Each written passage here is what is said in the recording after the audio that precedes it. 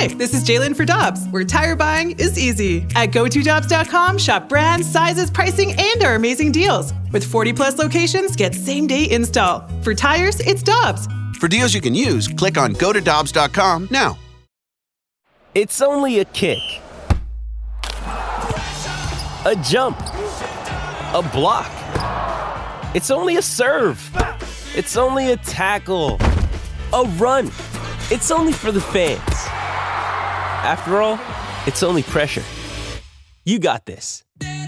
Adidas.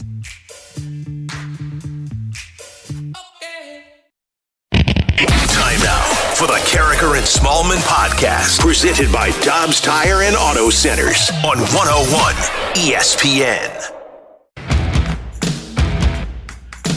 Good morning, everyone. Happy Friday Eve. It is 7:01. Your time check brought to you by Clarkson Jewelers, an officially licensed Rolex jeweler. Great to have you with us for the next 3 hours. I said to Michelle when she walked through the door this morning, happy Thursday, and you corrected me, and I'm glad that you did. Thank you. I said, actually, it's happy Friday Eve, Randy, but I appreciate the sentiment. And so, happy Friday Eve to you as well. It should be a great day of sports. And by the way, we're going to talk to Greg Amsinger at the bottom of the hour. John Kelly, voice of the Blues on Bally Sports, will join us at 8:15. At 8:45, more hockey with Jeremy Rutherford from The Athletic. We're also going to talk to Jesse Rogers at 9 o'clock from ESPN. He wrote an article about tanking in baseball. And then our friend Isaac Bruce has a youth event coming up, Michelle, at what used to be Rams Park, now is the Lufuse Athletic Center. And Isaac, the Hall of Famer, will join us at 9:15. So a busy day. And a lot of great conversations on deck. Looking forward to that. The Cardinals will open up a 4-game series at Milwaukee this afternoon. It's Milwaukee's home opener. Milwaukee is in the 414 area code. So the game starts at 4:14 on 414, that's the date, and they have $4.14 tickets in the 414 area code. How clever. That's great. So the Cardinals win 41-4? Would be fun. Yeah. They scored 29 in a game in spring training, so it's not that far off. Yeah, that's right. Albert Pujols is cooking, too, coming off a home run. I mean, who knows? So the reason you're thinking is because Waino's pitching, and there's no way they allow 4 runs. Yeah, there's absolutely no way they lose. There's no way they allow 4 runs. So it has to be that final score that you mentioned, 41 well, no. Yeah, why don't they just win 4? Well, I'm trying to think of how 4-1. Another way you could do this with those numbers. Maybe 4-1, and they have 4 hits. Okay, there you go. Boom, done. Okay, good. Waino and Brandon Woodruff today in the Brewers home opener. Miles Michaelis and Freddie Peralta go tomorrow in Game 2. Game 3 on Saturday. Steven Matz against Doogie Howser. And then Dakota Hudson goes against Aaron Ashby on Sunday. Aren't you so glad? I mean, not glad that there was a rain out yesterday because we all would have loved to watch Cardinal baseball, but aren't you glad that it lines up that Adam Wainwright is getting the ball first versus the Brewers? I do think that that's a big advantage for the Cardinals.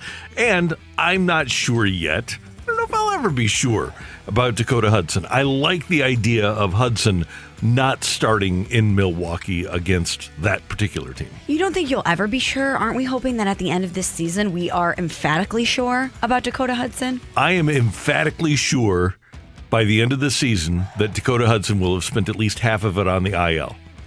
So you're so positive about Jack Flaherty coming back. I mean, what do we have here? 24 starts, 16-4, 2.73 ERA. That's your prediction for Jack Flaherty. You're that confident in Jack Flaherty coming back from injury, but Dakota Hudson, who for all intents and purposes is healthy, you think that he's going to spend half the season on the IL? That is my guess, and I have reasoning behind my guess. I want to hear it. Dakota Hudson.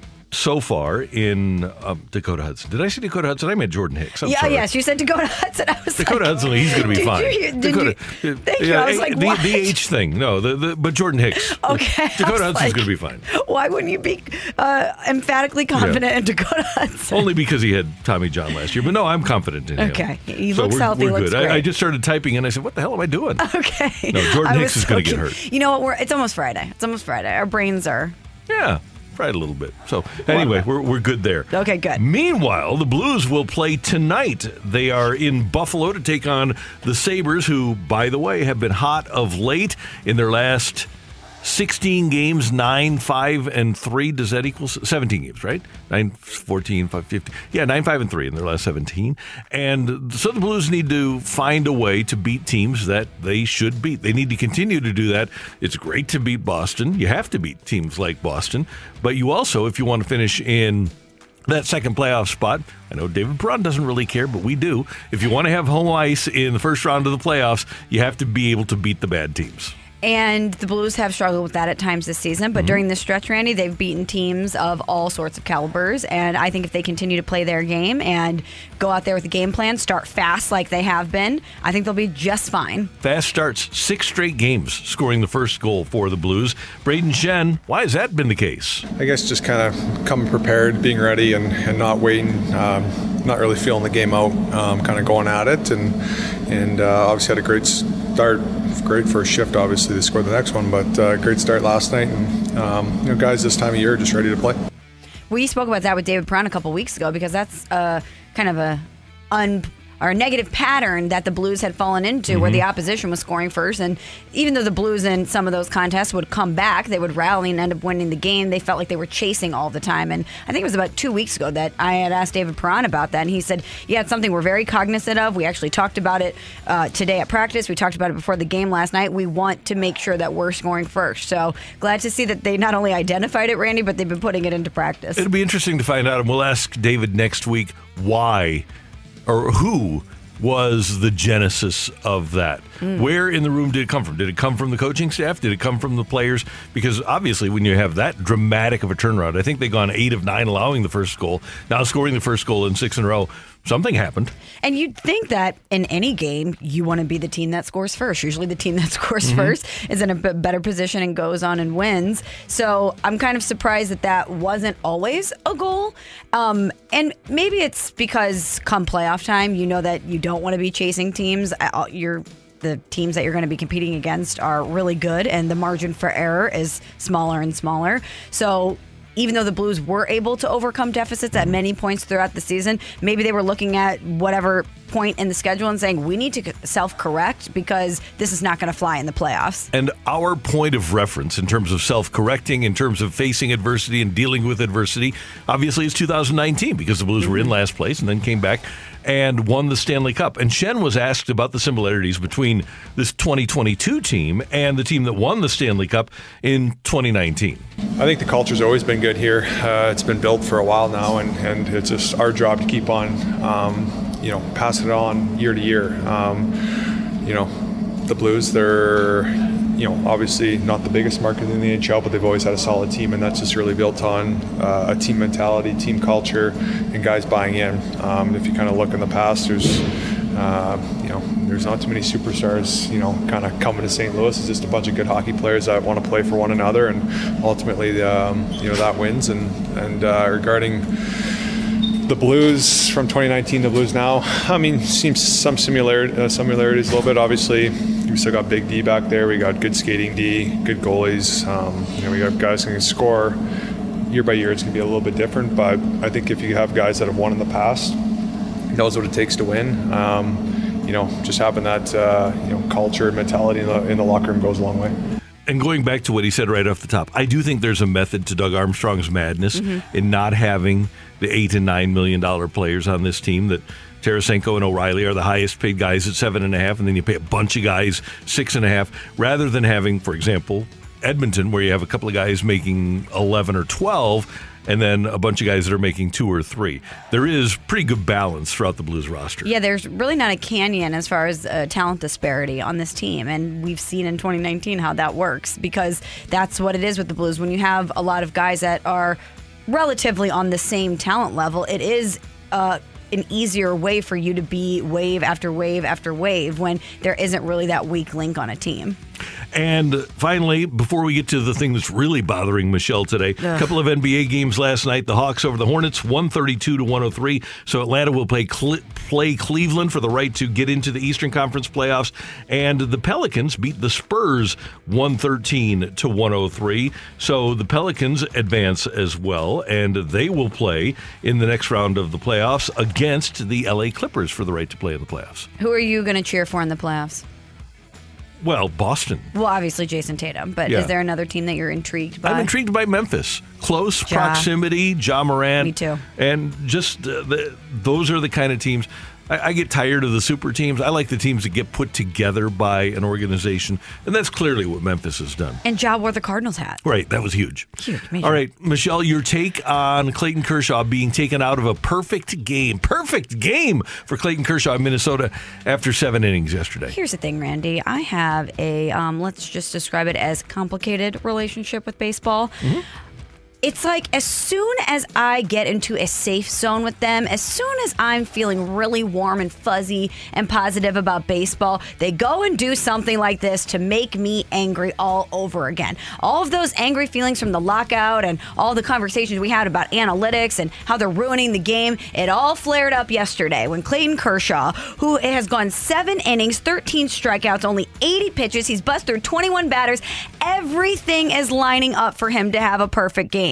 He's thrown, again, 80 pitches, less than 100 pitches, and there's only been 23 perfect games in history. And you're going to pull him? You're going to pull him from the game because you don't want him to throw over 100 pitches and you're thinking about the postseason? We're talking history here. Let the man stay in the game. Let the fans watch him try to achieve this. I'm angry. What are we doing here, Dodgers? What are we doing here, Dave? Roberts, by the way. Dave Roberts is the only guy to have pulled 2 pitchers from perfect games in 7 innings. He also did it with Rich Hill a few years ago, and we were all infuriated then. Yes, we were. But Clayton Kershaw said, bigger things, man, bigger things. Sure. I'm sure he's not going to rip his manager after the game. And this is a leader. We know Clayton Kershaw is a rational guy, and he probably understands logically why Dave Roberts did this, and I'm sure there's a part of him that agrees with it. But he's already had a no-hitter. Okay. If it was just a no-hitter, pull him. I understand. This is a perfect game, and everything was lined up for him to go ahead and get it. He would have been only the 24th guy to do it, Randy. And in 220,000 games, he would have been the 24th to do it. And he's going to get hurt anyway. But here's the thing, right? He gets hurt every year. And you know what? Sometimes you risk it all, Randy. You risk it all for history. Remember when the Mets did that with Johan Santana and he threw about 140 against the Cardinals and was never the same? But that's another story because this guy wasn't going to go 140 pitches. Right. But the Dodgers, that's their MO. That's their method of doing business. And is it stupid? Yes. But Andrew Friedman is one of the preeminent analytics guys, and he doesn't want pitchers throwing a bunch of pitches. And, oh, by the way, Clayton Kershaw did admit that during the lockout, he didn't pick up a ball. He didn't know where he was going to be pitching, so he didn't even pick up a ball. So this was essentially his 4th throwing session, not 4th, but his 4th start, because he had 2 in spring training, of the season, and didn't have any work leading into spring training. I understand all of that, and if he's showing signs of fatigue or erosion at all in that moment, you're Dave Roberts, you pull him out of there. You don't want to expose him to that, and you want to make sure to protect him. And I know that that's where his head and his heart were anyway, is protecting his pitcher and trying to preserve him for games that, quote, matter more. But I don't care about all of that. Throw it out the window. We spoke to Bob Costas last week, and he said that part of the issue with baseball not being as entertaining is you don't have your star players there for the end of games, i.e. pitchers. You don't have that moment of Bob Gibson being on the mound to end a World Series game. And I thought about that a lot. He's right. What if Tom Brady was pulled in the final 2 minutes of a Super Bowl and the backup quarterback, because Tom Brady, his arm was tired, the backup quarterback was the one that was on the field initially when the confetti falls. It doesn't hit the same, right? This is what we need, is the imagery of Clayton Kershaw achieving something really, really rare. This is what makes sports great, is that we get to see athletes achieve things that we don't really get to see all the time. It's what we love about it. I don't want to hear about the rational thing to do. I don't want to hear about his pitch count rating. I want to talk about history. Okay. 2 things here, Michelle. Yes. Number 1, he did say, blame it on the lockout. Blame it on me not picking up a ball until January. He said, my slider was horrible the last 2 innings. I didn't have the bite. It didn't have the bite. It was time. The other part of this, so he's on board with this. It sounds like, at least. But here's the other part of this. Before him, Who was the last pitcher to throw a perfect game? Who was the last pitcher to achieve history? So you're saying we won't even remember it? Wouldn't even remember it. I don't know. Last 5 perfect games. Felix Hernandez, Matt Cain, Philip Umber, Roy Halladay, Dallas Braden. I remember Dallas Braden. That was I do too. Such a great scene Yeah. in baseball. But give me those names again. Felix Hernandez, Okay. King Felix, Matt Yeah, Cain, King Felix, yeah. Phil Umber, Roy Halladay, Dallas Braden. And the one before that was Mark Burley. Now, there were some. The David Cone one at Yankee Stadium was memorable. Mm-hmm. We, of course, remember Burley because St. Louis guy. St. Louis guy, yeah. But there have been a lot of perfect games. But when you're looking back on Clayton Kershaw's career, yes, for somebody, too, who's had a lot of bad things happen in the postseason, yes, that was redeemed when they won the World Series. But for somebody who would be remembered prior to that for a lot of things going wrong, I want him to be put in the position where we remember the things that go right. We'll remember the no-hitter. We'll remember the World Series. I want to also remember a perfect game. So there was a thing that was developed by Bill James called the game score for pitchers. And if I'm not mistaken, Clayton Kershaw's game score in his other no-hitter, there was an error. He didn't allow any walks. That was the only blemish on his performance, was the error. If I'm not mistaken, he might have had the second highest game score in the history of baseball when he threw that one. So he really isn't going to get better than he's already been, unless he can throw the best game score ever. I just want him to have the opportunity to try to get it. As a fan of the game, that's what you want. You're on Twitter and you see that it's true. You're like, oh, what? I need to tune into this. And then you tune in and he's getting yanked after 80 pitches. It's the entertainment aspect of baseball is not the same. Here's what's really bad. I love your approach, and I'm self-loathing here because I'm buying into what baseball's doing to us. Oh, Randy, no. Isn't it terrible? Randy, put down the Kool-Aid. Walk away. Yeah, and it really doesn't protect pitchers, does it? I mean, at the end of the day, how much can you protect Jack Flaherty and he's hurt? Right. So they're all going to get hurt anyway. They're all going to get hurt anyway. They're all going to get hurt. Yeah. Let him go. Let him try. You're wrong. Well, guess what? I think we already just did the next segment. Yeah, I think so. Coming up, Sick of It. Yeah, we know what we're sick of. Sick of It on 101 ESPN. We're right back to the Carricker and Smallman podcast, presented by Dobbs Tire and Auto Centers on 101 ESPN. I'm over it, Sharon. I can't take this no more. I am done. I'm sick of it. Do you hear me? Sick of it. I can't take it anymore. These people are the worst. Carricker and Smallman are sick of it. We were talking about the lack of logic present in baseball these days. Michelle, I'm sick of the fact that baseball just doesn't start the season on the West Coast and in places with domes and good climates. Why bother in New York and St. Louis and Denver and Chicago in the first couple of weeks of April? Why not just start the games in L.A. and San Diego, Miami, Tampa, where you have a roof overhead, Milwaukee? Why not just start there so that we can avoid the rainouts that are inevitable at the beginning of seasons? The Cardinals have already had 2, and that's going to hurt them down the road. It will, and I understand, but Randy, they want butts and seats, and whenever they can, they're not thinking about that. They'll still get them eventually, I guess. But you mean to tell me though that you would give up the home opener when it was because you'd rather start good weather? Yeah. Nah. You wouldn't rather have mid-60s perfect day today like Milwaukee's going to have? Yeah, than what we had last week? But you never really know in the Midwest what you're going to get. The forecast could say today, yesterday it was, tornado warning, and then it wasn't that bad. It was forecasted to rain at some point, and then it clears up. But your odds are better. Yeah, I don't know. You know that you're going to have good weather. Milwaukee's going to have good weather today because they've got a roof. I'm not mad on rolling the dice. Okay. So I'm just mad about the doubleheaders that are going to mess up our pitching if we don't allow our pitchers to leave perfect games after 80 pitches. Randy just doesn't like seeing baseball the same day when he has to scrape off ice from his car. That's kind of weird. I'm kind of with him on that one. It wasn't something I expected today. I'm like, come on, it's baseball. I'm out in shorts. I want to be in a T-shirt with a hat on. And, where did I put my ice scraper? I'm kind of surprised that any stadium in any sport that's outdoors at any point does not have a retractable roof. Why not? Right. You would just think that now that that's a technology that's available, that any team would want to preserve their home games and just throw a retractable roof on the stadium. Yeah, and it used to be that they were like the third of the cost of the stadium.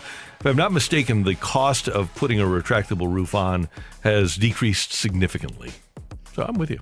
Well, and they're already spending how much money building a stadium? Yeah, just billions. put it on your tab. Yeah. Just put it on the tab. Buffalo's spending right now 1.2. I think it'll get higher than that, though. I haven't seen. Do they have renderings for their stadium? Are they going to have a retractable No, roof? it's outdoors.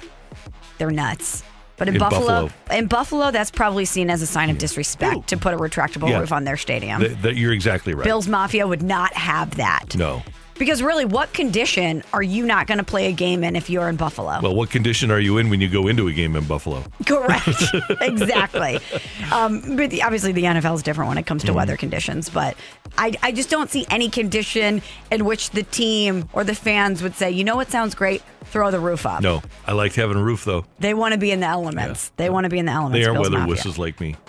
No, they're nuts. Have you ever been to a game in Buffalo? Yes, I have. And? It's crazy. Yeah, and I went when they were bad, and it's crazy. Yeah, Try to explain to those people that beer doesn't warm you up. It's not an argument you're going to win. Well, it's not just beer there either. You know what I'm sick of? And I know we've only had it in minimal doses, but I'm sick of the Cardinals and Blues playing at the same time. I don't have the television setup that you have. I'm talking about at the same time and one night. I don't have the TV setup that you do, so I have one game going on the regular TV, one game going on the computer, and then when something big happens, I'm trying to switch back and forth. You know, oh, Albert's coming up to bat, let me switch back. Oh, there's a delay as my TV's getting set up to switch it back. You know, the circle's going, oh, did I miss the pitch? I'm sick of it. I like that they're both in action. I just don't. It should be a rule that they shouldn't be allowed to play at the same time. The other night when the Nets and Cavs were playing, I had to bring the computer into the equation too, because you had Blues Bruins, you had the Cardinal game on, and then you had the basketball game. So I had to have 3 screens up. So I'm turning my head back and forth all the time. All right, what do we have on the text line, Matthew? I'm sick of the XFL teasing all these big announcements and not telling us if the Battlehawks are coming back or not. I wonder how organized they are. I wonder about this whole situation. With The Rock, you know it's locked down. Yeah, right. Yeah. I just don't understand why you would announce the coaches before you announce the cities. Shouldn't you have the cities and the fan bases be waiting to find out who their coach is? Maybe you aren't that organized. Or maybe you're waiting to see what works in the USFL. And if something doesn't work there, then you go there. Or I don't know. It seems to me like less than a year out, they're going to be playing in less than a year. A city should have an idea. The fans should have an idea as to whether or not they're going to have a team or not. And MLS doesn't do it that way. No, they don't. And I can't imagine that they would not have St. Louis in the mix based on the success of the Battlehawks. But who knows? Maybe they are thinking something different. I don't have any inside track on this. Everybody that I know that was involved with the XFL is no longer with them. Right. It's a completely new operation. But The Rock is a very smart businessman. He's not a businessman. He's a businessman. So is Vince McMahon, as Jay-Z would say. And I can't imagine that he got the financials or any of the numbers on the XFL's last iteration and did not zero in on St. Louis as something that would be a viable product. Spring football, for whatever reason, and we've talked about how we can't make it work, that ain't going to work. That's not lasting more than a year. 314, I'm sick of all the existing potholes and the new ones, but it's also job security for me. Watch out for them. There you go. Former Fastlane producer Chris Gardner, running for Senate in the United States of America, and he's got a plan, Pot for Potholes. So federally legalize marijuana and use that money generated from taxes for marijuana to fix potholes around the country. Especially in Missouri. As a proud Illinois girl, let me tell you, weed generates a lot of money. Oh, big time. Big time. Colorado. Yes. Yeah, they did. So, you know what? I kind of like that notion. Pot for potholes. Take that money, fix the pot. And you know what, Randy? Now that we're here, in my entire life, I cannot remember a time when I've been on 64, 40. I call it 64 because I'm from the L side. You guys call it 40 over here. I cannot remember a time in my life when I've been on that highway and it hasn't been under construction. It's my life, too. It's been that way forever. It is constantly under construction. Why are there still potholes on the highway? It's crazy. How are there still potholes? You're out there every day doing construction. Why is it not the most pristine and beautiful highway in the United States of America? What are you guys doing? What are you doing out there? Vote for Chris Gardner. His slogan is, he's not what Missouri needs, he's what Missouri deserves. Remember when Is he satire, by the way? Kind of half. Is he actually running? He signed up. He's officially like Okay, in the shout running. out. It's satire is a, I don't know if that's the word for it anymore at this point. Follow him at Gardner for Missouri on the Twitter machine. They shut down the highway across 2 years and didn't make it better. I think that's the most indicative thing about 40. It didn't get any better. I am sick of, where'd it go? I had it in front of me here. Hold on a second.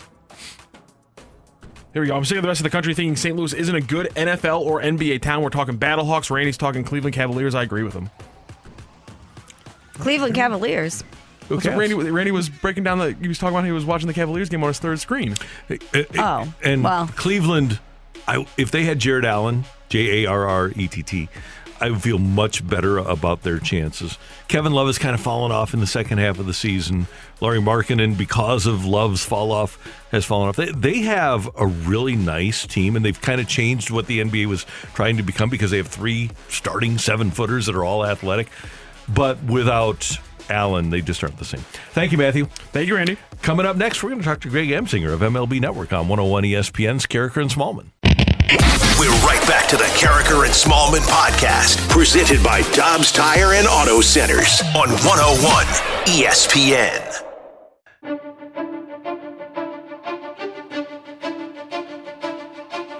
Michelle and Randy, let's go to the Brown and Crouppen Celebrity Line. Greg Amsinger, MLB Network, is standing by. He is working hard now that the season has started. Good morning, Greg. How you doing? I'm doing well. I was just thinking, could you imagine if you were on a word count, Randy? And let's say you're really, really rolling, like you're having the best show you've had. It's like a historically good show. And Matthew, your producer, has to tap you on the shoulder and go, "You've exceeded your word count, Randy. You're not going to be able to finish the show." Mm-hmm. And you're like, "Whoa, no. We've got Reggie Jackson coming up. I really want to interview Reggie Jackson." I know, but Randy, you're way past your word count. I'm going to do this for you. And you're like, you know what? That is an individual goal of mine to interview Reggie Jackson. But for the team, I understand. You want me healthy for the stretch run, and I'm going to bail. Take the microphone. You do Reggie. I'm out. What in the hell are we doing? This is crazy. It's crazy. Greg, I couldn't agree with you more. I lost my mind over this morning. I'm thinking that especially for a sport, Greg, that is so into history. You have history there that he can go out and be the 24th person to ever achieve this, and you're going to pull him. At this stage of Clayton Kershaw's career, can we take the kid gloves off? I mean, honestly, he's a first ballot Hall of Famer. He's the best pitcher of this generation. Can we let this guy make his own call? I get it when you've got a young, say Dakota Hudson's rolling 7 perfect innings, and you're like, he just got healthy. He's important to the team. Fairly young guy. Maybe his tail's wagging too much. He won't know how to navigate these waters. But if it's Clayton Kershaw, and he's only got a no-hitter on his resume, and he's got the best resume of any pitcher in this generation, for crying out loud, be quiet and let him make the call. Let him do that. He knows better than anybody if he can continue to go. 80 pitches, it's cold, he's throwing the perfect game. It was going to happen. And to not let this guy, who's had so many great moments, finish this thing off. He hasn't exceeded 200 innings since 2015. We continuously act like he's about to fall apart. I don't know why. Because he is. Yeah, come on. He gets hurt every year. No, he deals with some back issues. Every pitcher has moments where they're hurt every year, other than Max Scherzer. Every pitcher does. Why in the world? Every broadcaster deals with laryngitis. So for crying out loud, do we have to pull Greg Amsinger from his show or Randy Carricker from his show? It's ridiculous, man. It is out of this world weird. I feel like aliens do. I believe aliens exist. And I think they look down on our planet and they laugh at some of the things we do.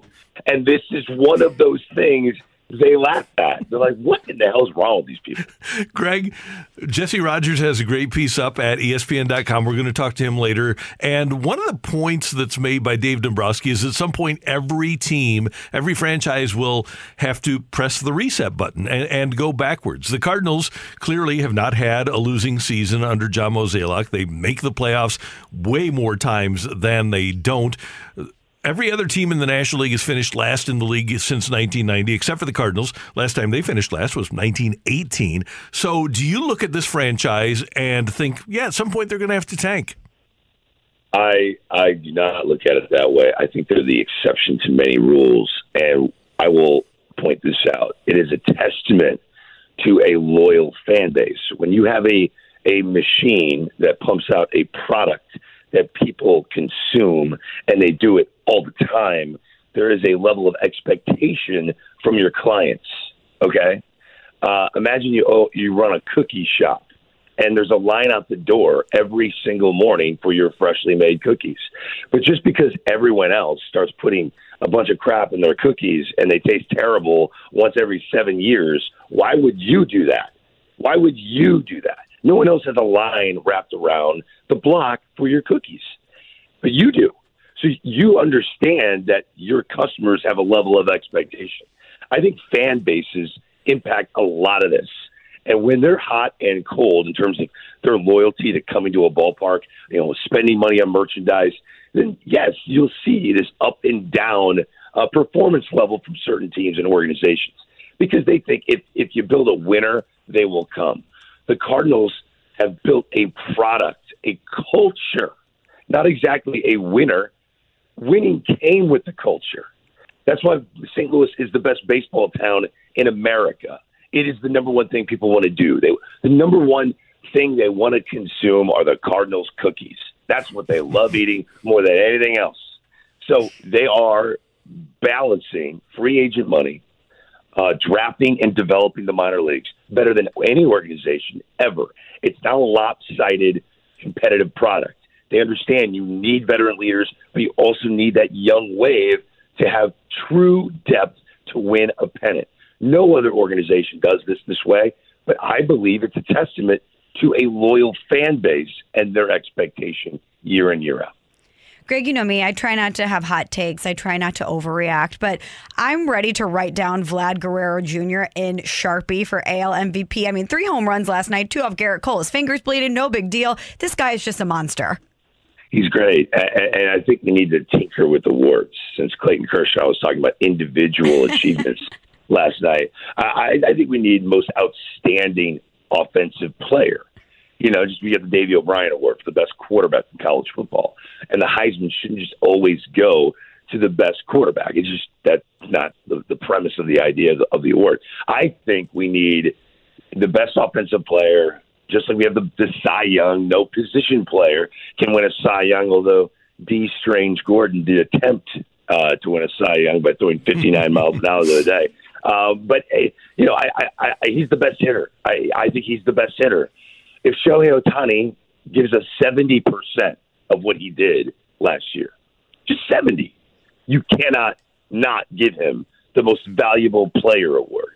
When you're the ace of one of the 30 teams in Major League Baseball and you're the second best hitter of one of the 30 teams in Major League Baseball, you are more valuable than anyone else. So it's a debate that goes back and forth. The Blue Jays have a lot of guys that rake. Not at the level of Vladdy, I get it, but until he starts throwing a 89 mile an hour change piece with a split and 101, it's Ohtani's award to lose. Greg Amsinger with us on 101 ESPN. Okay, we're a week into the season. The most striking or fun thing that you've seen so far, whether it be a team or an individual, what's been the thing that you have noted most here in the first week of the season? there's a guy that plays for the Tampa Bay Rays that's just good for the game, Brett Phillips. I really enjoy him. He's got this merchandise, baseball is fun, and he wears these T-shirts, and people would say, he's like Brandon Nimmo. He's like all these really nice guys. Who cares? He had a moment before the game where he got a chance to hang out with a little girl named Chloe. It's her second time battling cancer. And, I mean, she's like 8 or 9 years old. And he is her favorite player. And she gave him a friendship bracelet. He wore it in the game. And while she was being interviewed by Tricia Whitaker of their regional sports broadcast, he had a home run. And then afterwards gave an interview and was crying about it, crying about the impact this little girl had on him. People say all the time that, certain players are just cheesy. They're so nice. We need to stop being critical of the people that are good for the game. We need to. This is everything you want. You want players to be true role models, and that is what Brett Phillips is. And the other thing I'll say is this. This stood out to me. I rip on the Philadelphia Phillies fan base because it's so abrasive the way they treat their players in comparison to what I grew up watching in St. Louis, where, fans just absolutely adore their players and even cheer them on when they struggle. When Alec Boehm, the young third baseman of the Phillies, committed his third error in 3 innings of one game, and they were booing him relentlessly, he got caught on camera saying, I can't stand this place. To Didi Gregorius, you could read his lips. I thought for sure he'd get booed every single day for the rest of the year. Instead, after he owned up to it, he said, I did say that. I obviously didn't mean that, but I said it, and I'm sorry I said it. When I saw Philadelphia fans stand up and act like Cardinal fans and give him a standing ovation when he pinch hit with 2 outs in the 8th inning, I thought, you know what?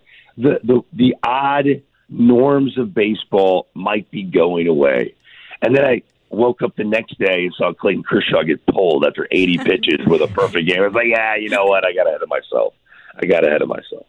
Greg, if Max Scherzer has a perfect game through 7 and Buck Showalter tries to take him out, what's he do?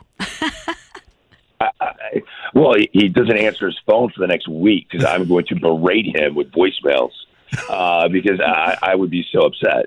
I don't see Buck doing that. I think he's going to let Max go because Max is going to tell him to get the hell off the mound. Max Scherzer wants that moment, man. And there are certain guys you got to let have that moment. You ask them if they want to keep going. They earn the right to have it. So, Randy, I'm going to guess you sided with Dave Roberts. I don't want to argue. No, this you're early right. in the morning. You're right. But it's not that I agree. It's just that I accept what baseball has become. And I'm not saying baseball has become a bad product. What I'm saying is, you better not. It's bad for business, right? No, I did a segment the other day. I know I'm long. I did a segment talking about how pitching has changed. All these guys are getting hit in the head with fastballs, and Harold Reynolds keeps going. If they hit guys, they've got to be out of the big leagues. You got to have fastball command, and the game has changed where fastball command is like the 4th thing pitchers need to have in the minor leagues to prove they're ready for the big leagues. So baseball has changed. Just because I'm pointing it out doesn't mean I think it's a bad version. I think there are exceptions to all rules in every sport. And Clayton Kershaw last night was the exception to this invisible rule that even though at the end of the year on Baseball Reference, you do not see how many pitches he threw each year. You just see innings, right? Mm-hmm. But for some weird reason, we're caught up on pitches every single night he performs. So I think he was the exception to the rule. To not see that, to not respect that, made me scratch my head, and I try not to because I want to keep all my hair. Yeah, you need to preserve the hair, Greg, that's for sure. Greg, I loved Greg's list on the greatest moments of Albert Pujols' career. Where would his first home run back wearing a Cardinals uniform land on the list? I think he cracks the list. I don't know which one I would bounce, but man, was that awesome. And what's overlooked is he had 2 other hits. He went 3 for 4. He's in the middle of the order. He's not done. And I know people raise an eyebrow when they're like, he's not hitting 21 home runs this year. Come on, Greg, stop. No, he's not. He's going to hit 25 home runs this year. He's hitting 25 home runs this year. It will not go down to the wire. It's not going to go down to the last regular season game for him to reach his 700th home run. The machine is getting it done. And I'm telling you, the fan base is going to help him get there. And this humanity of what he brings with Yadier Molina and Adam Wainwright, the end of the road for these three Cardinal legends, that's helping this team. The other players on this team can feel this energy. It's making them play at a higher level, and I can't wait to see what they do in this series they have with the Brewers. It starts today. All these people on the Brewer bandwagon, I'm sorry, the Cardinals have the magic pixie dust. They do. I believe the Cardinals are the best in the Central, and they're going to start flexing that muscle this week. You're the best. We'll be watching MLB tonight. Thanks so much for the time. We always appreciate it, and we will talk to you soon. All right, and we'll go get some of those Cardinal cookies. Watch them play the Brewers. Good thinking. See you, Greg. See you guys. Take care. A good day. Greg Amsinger, MLB Network on 101 ESPN. Coming up, yes? But don't you think that if the other bakeries consistently put out better cookies, they too would have lines down the block? There's a finite amount of customers, right? But if the cookie shops are in different neighborhoods, though. Oh, yeah. They're in different neighborhoods. So, yeah. If they were cranking out good cookies like the Cardinals, people would be in line.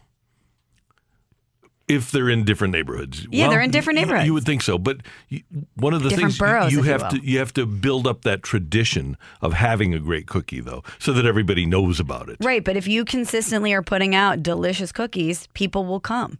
Yeah. They're not coming because of your product, because of what you've done.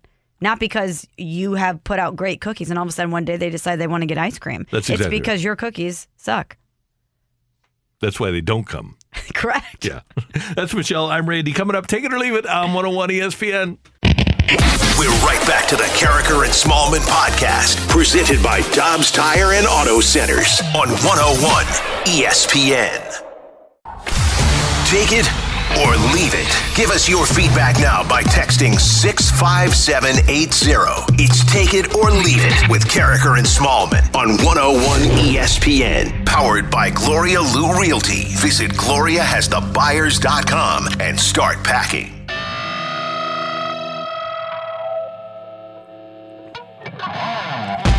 Take it or leave it on 101 ESPN. Get your text into the Air Comfort Service text line 65780. Michelle, take it or leave it. If Adam Wainwright has a perfect game after 7 today, Ali Marmol will take him out. I'm going to leave that.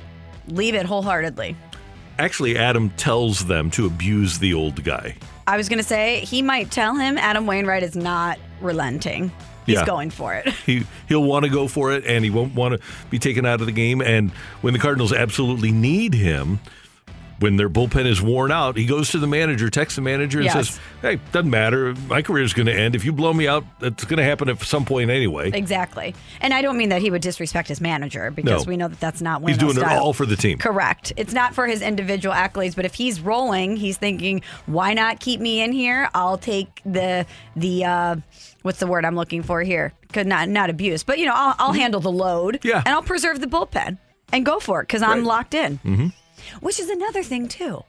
I don't know how many times this is going to happen, whether it's Kershaw, Blake Snell. How many times is it going to happen where a pitcher is absolutely locked in and rolling and we're more focused on the numbers? And I mean, the World Series was such an egregious example because there's nothing else after that. Yep. There's nothing else after that. It's the end of the season. You go for it. But I just get so frustrated, Randy, that we are constantly looking at the numbers and trying to forecast what the best thing is instead of living in the moment and actually looking at this through a rational lens of what's happening in the moment. Michelle, here's what needs to happen. At the moment, as we speak, and it's early in the season, the New York Mets are in first place in their division. The Atlanta Braves are the world champions. And for the second year in a row, the Chicago White Sox are leading their division.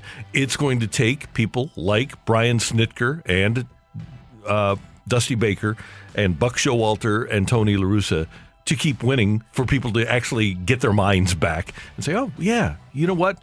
The way you've won is the way you win. Let's put the analytics Kool-Aid down, take a step back, detox a little. Let's take a look at our last two full season world champions, shall we?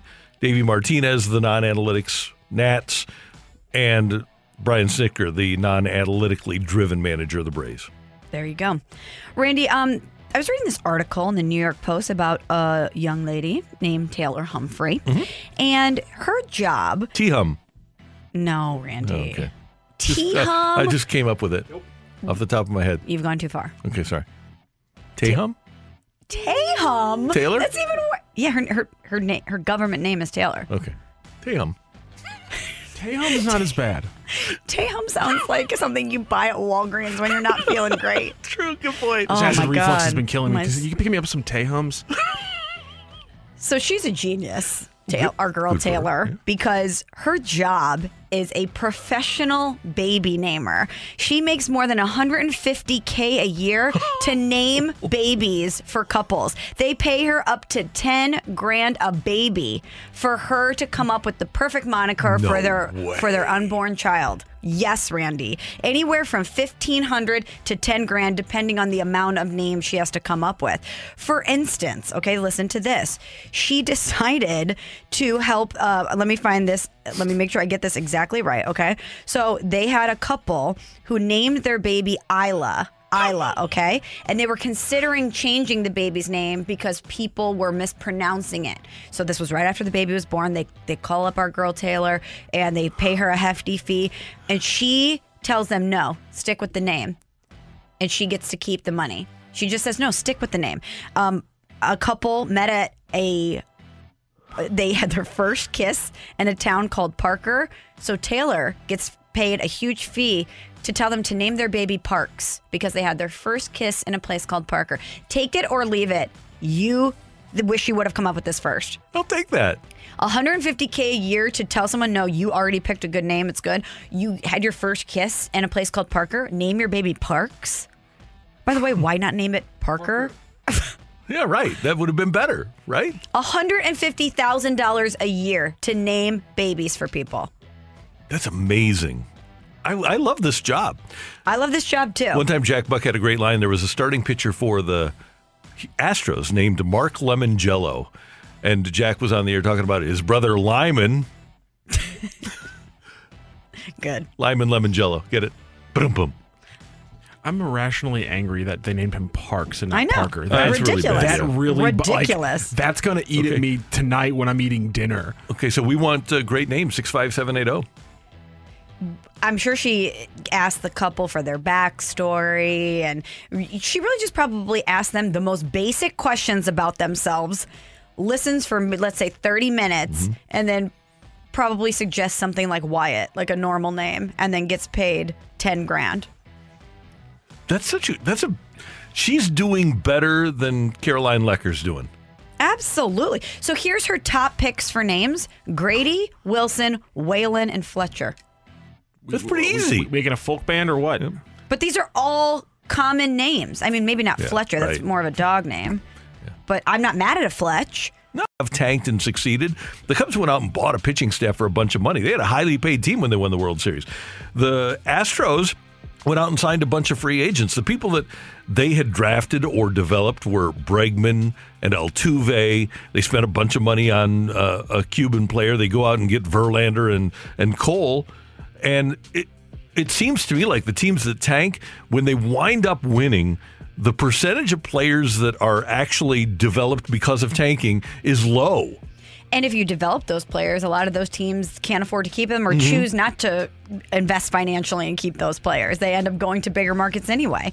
But I find it confusing that tanking is such an issue in baseball, yet when they're having these CBA negotiations, a hard salary floor and cap are summarily rejected by both sides. If you're really that concerned about the competitiveness in your product, then why are you not exploring what seems to be the easiest solution to curtail it? If you have to spend money, why spend it on low quality, right? If you have to spend $100 million, you might as well go out and try to be as efficient in spending that $100 million as you can and try to win. And one aspect to winning, and the Cardinals know this well, and it's one thing that the Marlins never did after they won in 97 or 03. You make the money the year after you go to the World Series. Right, it's not the year you go. And by the way, the Royals tried that and it didn't really work because they just couldn't, for whatever reason, keep things together. But the reason that the Cardinals succeed, we talked about it earlier, is the tradition of winning. It's the fact that they don't just have a year where they win and then disassemble things or go downhill for 5 years. It's the consistent ability to field a team that has a chance to win a World Series. Greg Amsinger, our buddy from MLB Network, I thought had a great example about a bakery. If you're churning out delicious cookies year after year, people are going to come to eat them. There's going to be a line around the block. If the product is not that good, people are not going to show up. But if you consistently put together a good product, especially in places like Cincinnati, Pittsburgh, places that are great sports towns, if you consistently put together a competitive product, people would show up. People are not showing up as a result of your actions. And so it needs...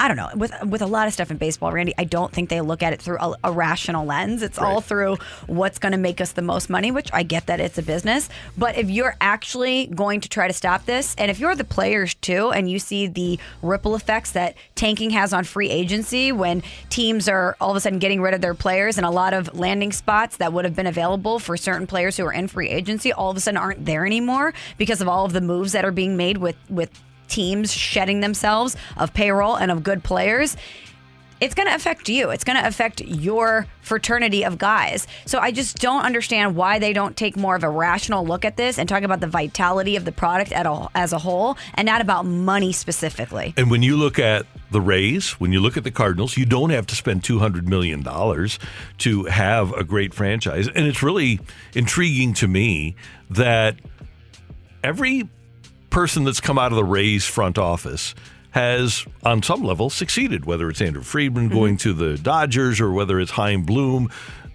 or whether it's the Eric Neander staying in Tampa. The Tampa tree continues to succeed even though they don't spend a bunch of money.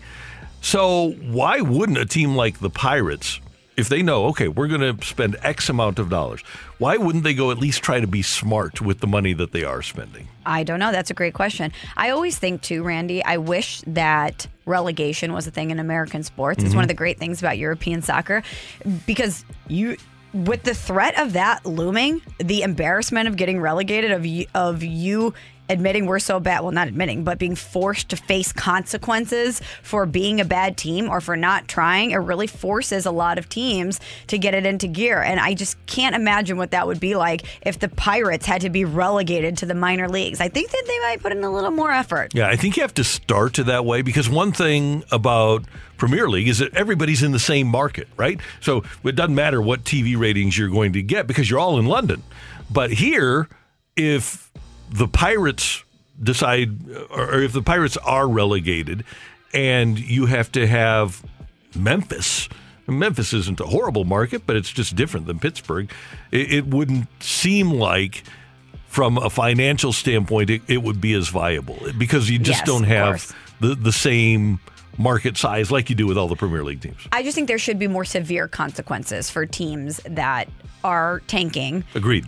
Because I don't know if what the new things that were proposed with the CBA, well, that went into motion with the CBA, with the draft, etc. I just don't know if those guardrails are going to be enough for teams to be deterred from tanking. If you finish in the bottom 6 in the league for 3 consecutive years, if the bottom 6 in baseball, worst record in baseball for 3 consecutive years, then you don't get revenue sharing for 3 consecutive years. That'd be a deterrent. Hit him in the pocketbook. That's where it'll hurt the most. That's Michelle. I'm Randy, and that's today's Fresh Take on 101 ESPN. Coming up, we're going to talk some Blues Sabres with John Kelly, your voice of the Blues on Bally Sports, next on 101 ESPN. We're right back to the Carricker and Smallman podcast, presented by Dobbs Tire and Auto Centers on 101 ESPN. We are talking everything St. Louis Blues as we head into the Boardwalk Hardwood Floors Blues booth. Boardwalk Hardwood Floors has great floors for every home with locations in West County, South County, St. Charles County, and our new location in Mid-County. And online at boardwalkhardwood.com. Michelle Smallman, Randy Carricker, and we head to the Brown and Crouppen Celebrity Line, where John Kelly is standing by. Blues and Sabres tonight. John, of course, the voice of the Blues on Bally Sports. Good morning, sir. How you doing? Hey, Randy, how are you? Good. JK, I just pointed out to Matthew and Michelle here that Craig Anderson, who's been the primary goalie for the Sabres this year, 40-year-old Craig Anderson, back in 2006, was picked up by the Blues on waivers on January 31st, was here for 2 days, and then the Blues waived him, and he went to the Blackhawks. So Craig Anderson, kind of technically a former Blue. You know what, Randy? I forgot about that. I'm glad you brought that up. Yes. So a very short-lived career as a St. Louis Blue, right? Yeah, no doubt. John, we were talking the other day about Justin Falk and how great he's been for the Blues this season, and it got us talking about the fact that you'd throw his name in the conversation for Blues MVP this season. If you were to look back to the Blues season from start to this point, who do you think has been the Blues MVP? Well, he certainly would be in the top three, without question. Plus-minus leader on the team and just having a great year, double digits in goals. I don't need to go on with the numbers. But more than that, he just plays the right way every night as a defenseman, with good gap control. He's aggressive. He's a physical guy. So he has been he's been great. And, Parayko, I think sort of was a little bit inconsistent in the first 2 months of the season. But lately, Parayko has been a beast. So right now, the Blues are really in great shape on the right side of the defense. So to answer your question, I would have to say the three players that I would pick as my MVPs would certainly be Falk, Robert Thomas, and the goaltender Ville Husso. I think those three would be certainly in the conversation. And, Tarasenko's had a great year as well. So, he would have to be as well now that I think of it. And JK, he has kind of reestablished himself as one of the premier guys in the league. Vladdy has, hasn't he? Well, I think that he's reestablished himself as a top winger. One of the top guys, Randy, that's a big statement. I mean, there are guys now over 50 goals, right? That's true, yeah. Yeah, but he's become, I think, a better two-way player this year, and he's always been a great goal scorer. We know that. Always been a great playmaker, and the combination right now of him and Buchnevich and Robert Thomas. Right now, there aren't many better lines in hockey as far as putting up production. I mean, those three have some great chemistry, and the passing that they displayed on Tarasenko's second goal the other night was amazing. So. Vladdy has become a really good all-around player again after battling all those surgeries, and it's great to see, no question. John, if you look back on this team a month ago, if we're going back to Sunday, March 13th versus Winnipeg, they lost 4-3 in overtime. They lost 5 of 6 during that immediate stretch. You look at the team now, 6 in a row. What's the big difference you see now from this Blues team to a Blues team we saw a month ago?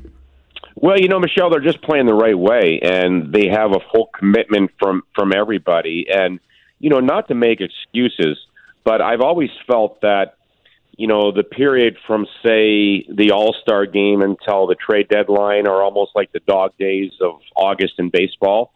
And, the Blues just weren't engaged for a while there. You mentioned those losses, and then I think that maybe the low point was the 7-2 loss at home to Carolina 2.5 weeks ago. And that was not a good game. And Carolina is a great team. And they came into St. Louis and quite honestly embarrassed the Blues. And the Blues haven't lost a game since. So I think that was maybe a wake-up call for this team. And now that we're in the home stretch with 9 games to go, I mean, the team is fully committed. So it's nothing, it's not like they just flipped a switch. It took a team commitment, individual commitment. And they realize that now it's go time, and you've got to be playing well going into the playoffs. Even though, the Blues are almost secured of a spot, I think their magic number is 6 to get in. You got to play the right way down the stretch, and right now they are playing the right way. That's great to see. And John, this is nothing new, but it continues to amaze me how important fast starts are in hockey. And the Blues have scored the first goal in 6 games in a row. This year, 26-8-5 when scoring first, and when leading after a period, they're 19-1-3. So that's what you want to do. Get the lead, and then the Blues, heck, since Ken Hitchcock got here, have been a team, haven't they, where if they score first, they build on it, and then they try to smother the opposition. Yeah, like most teams, Randy, it's obviously a big advantage, but conversely, the Blues have been one of the better come-from-behind teams this year. I think they have now 20 or 21 come-from-behind victories this season. So, they can do it either way, but I don't put a whole lot of emphasis on the first goal. As Craig Berube always says, if the other team scores the first goal, you can't fold your tent, right? It's not the end of the world. So you're going to face adversity, and obviously sometimes you give up the first goal. So I don't put a lot of, there are a lot of numbers, Randy, especially now with analytics. There are hundreds of numbers individually and team-wise that you can look at. But, first goal of the game, obviously if you score it, you're going to win most of the time. But it's not the be-all, end-all as far as I'm concerned. The performance of David Perron and Ryan O'Reilly, especially at this time of year, has really been heartening to me. If those guys are playing the way, especially Perron, the way they have for the last couple of weeks, come playoff time, that'll be a huge advantage, won't it? Because you're going to need somebody to shut down an opposition's top line, and those guys are more capable than most. Well, yeah, it's obviously maybe the key line for the Blues. The other lines obviously have played really well, especially the Robert Thomas line. And, Robert is on just a great heater right now as far as points. But I think if you look at the Blues, going into any playoff series, if you put O'Reilly's line with Perron and Saad against the other team's best line, and say they go even on a night against that line, you've got a really good chance to win the hockey game, because then the Blues' depth can take over, Randy, as you know. So, and they're going to score goals. I mean, David Perron is, with his goal the other night, has now scored 15 goals in his last 21 games. So, they're also obviously capable of providing a lot of offense. So it's a really good, mix the Blues have right now. They have that checking line with O'Reilly, and again, they can produce offense, but this team is now really 3 lines deep. And I think one of the things they'd like to get settled on down the stretch is their fourth line. Bozak, it doesn't look like will play tonight, but he's close to returning. So I think that's one of the things they'd like to see down the stretch, Randy, is to get maybe a set fourth line and, get some momentum from that fourth line into the Stanley Cup playoffs. JK, one more thing. We talk a lot here, obviously, as we should, about Robert Thomas and Jordan Kyrou, but Tage Thompson has really emerged, hasn't he, for the Sabres? He really has. He scored a goal against the Blues back in late February in that 5-3 Blues win. He's got a great shot, Randy, and he's also, as we know, a huge guy. I think he's 6'6". And he was the big part going to Buffalo in the O'Reilly trade, as we know, and it took him a while to develop. He was up and down in the minors and the big club for a couple of years, but he's a good player and a first-round pick, and great size, obviously, great skill. But the thing that stands out to me is a shot. If you give him an open opportunity like he did in St. Louis, I think it was a power play goal, he will most likely beat the goaltender. So that's going to be number one against Thompson tonight, is to take away his time and space in the offensive zone. But he's a very good player. John Kelly, always good to talk to you. Thanks so much for the time. We appreciate it, and enjoy your day in Buffalo. Okay, Randy, Michelle, thank you. See you later. That is the voice of the Blues on Bally Sports, John Kelly. By the way, Thompson leads Buffalo, 33 goals, 26 assists, also has 59 points to lead their team. And John talked about his size, 6'7" and 219. So wait till he gets to be about 6'7" and 240. What a monster. Oh, my gosh, yeah. Yeah, so he's Don't want to mess turned with into that. a good player. The Blues draft well, and that's the same thing's going to happen with Dominic Bach, who went to Carolina in the Falk trade. He'll emerge and wind up being a good player, too. But you got to get veteran players when you're a team that expects to win every year. And that's why the Blues can make moves like that, because they draft well and they have prospects that are desirable for other teams. That's Michelle. I'm Randy. Coming up, The Fight on 101 ESPN.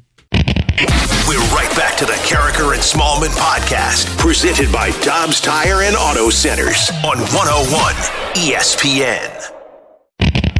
We're right back to the Carricker and Smallman podcast, presented by Dobbs Tire and Auto Centers on 101 ESPN. Welcome to The Fight on Carricker and Smallman. In the red corner, Average Joe Listener. And in the blue corner, the undisputed king of morning drive. Please welcome Randy Carricker. 8:34 in St. Louis. A time check is brought to you by Clarkson Jewelers, an officially licensed Rolex jeweler. It's that time of the show. It's time to fight. Megamind Randy Carricker is out in the hallway. He's probably eating garlic-flavored almonds and drinking a Propel, getting ready to take on Josh, who's joining us here on 101 ESPN. Good morning, Josh. How are you? Good morning, Michelle, Matt, Randy. How you guys doing? We're doing wonderful, thanks. How's your Thursday so far? Going pretty good. It's a beautiful day to slam some brews later and grill up some buffalo, I think. Oh, my goodness. Slam some brews. What kind of brews are you slamming? Oh, I don't know. We'll see. I was mainly just trying to do a pun for the Brewers. I love it. I get what you're saying. Slam the Brewers. Okay. I thought you meant like you're going to drink some beers. And cook up some buffalo. Got it. I love it. I get what you're saying. See, that one went right over my head. It's early. It was a stretch, yeah. No, I love it. See, I was going to be like, what kind of beer do you like, Josh? Let's talk beer. But I get what you're saying, and I like your approach better. All right. Well, are you ready to take on Randy in the fight? Yes, ma'am. All right. Question number 1 for you. Good luck. There are 2 sets of father-son duos to have a 3 home run game in their careers. The Griffeys and what other duo? Is it Vlad Guerrero and Vlad Guerrero Jr., Barry and Bobby Bonds, or Cecil and Prince Fielder? Well, I know Vlad Jr. did it last night. Let's go with them. There are 7 franchises to never be involved, that's win or lose, in a perfect game in their history. 3 of them currently reside in the NL Central. The Cardinals and Brewers are 2. Which other NL Central team has never been involved in a perfect game? Is it the Cubs, the Reds, or the Pirates? I hate to dog on the Pirates because they get dogged on all the time, but let's go with them. Question number 3, Josh. On this day in 1969, the first ever Major League Baseball game was played outside the United States between the Montreal Expos and the St. Louis Cardinals. Who started that game for the Cardinals? Was it Bob Gibson, Nelson Bryles, or Steve Carlton? This is a shot in the dark. Let's go with Carlton. And we're going to talk to Jesse Rogers about tanking in the MLB later in the show. When was the last time the Cardinals finished last in their division? Is it 1988, 1990, or 1995? Wow, I hate to pick my birthday year, but let's go 1990. Okay, let's check our score. Yep, confirmed. Waving in Randy, who's peering into the studio. He was locked in here. We're animals at the zoo. Exactly. He's got the breakfast. He's got the breakfast of champions. Oh, there. No. Diet Coke and garlic almonds. No, Let's go. Diet Dr Pepper. He's got a DDP. Josh, you're in trouble. You are in trouble. Maybe not. Maybe I needed it. I don't know. We'll see. When Randy's got a Diet Dr Pepper working, you know he's locked in. Also, up? if he's got a Mountain Dew, watch out. Well, that means I'm not feeling well. But usually, if you're not feeling well, I'm on the comeback trail if I've got a Mountain Dew in my hand. You're blazing through. Say good morning to Josh. Josh, good morning. You ever tried Sudafed of Mountain Dew?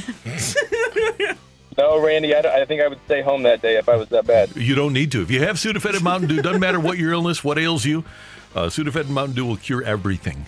I don't know why doctors don't prescribe this more. Broken bones, Randy? No problems. You take a Sudafed of Mountain Dew, you're into work the next day.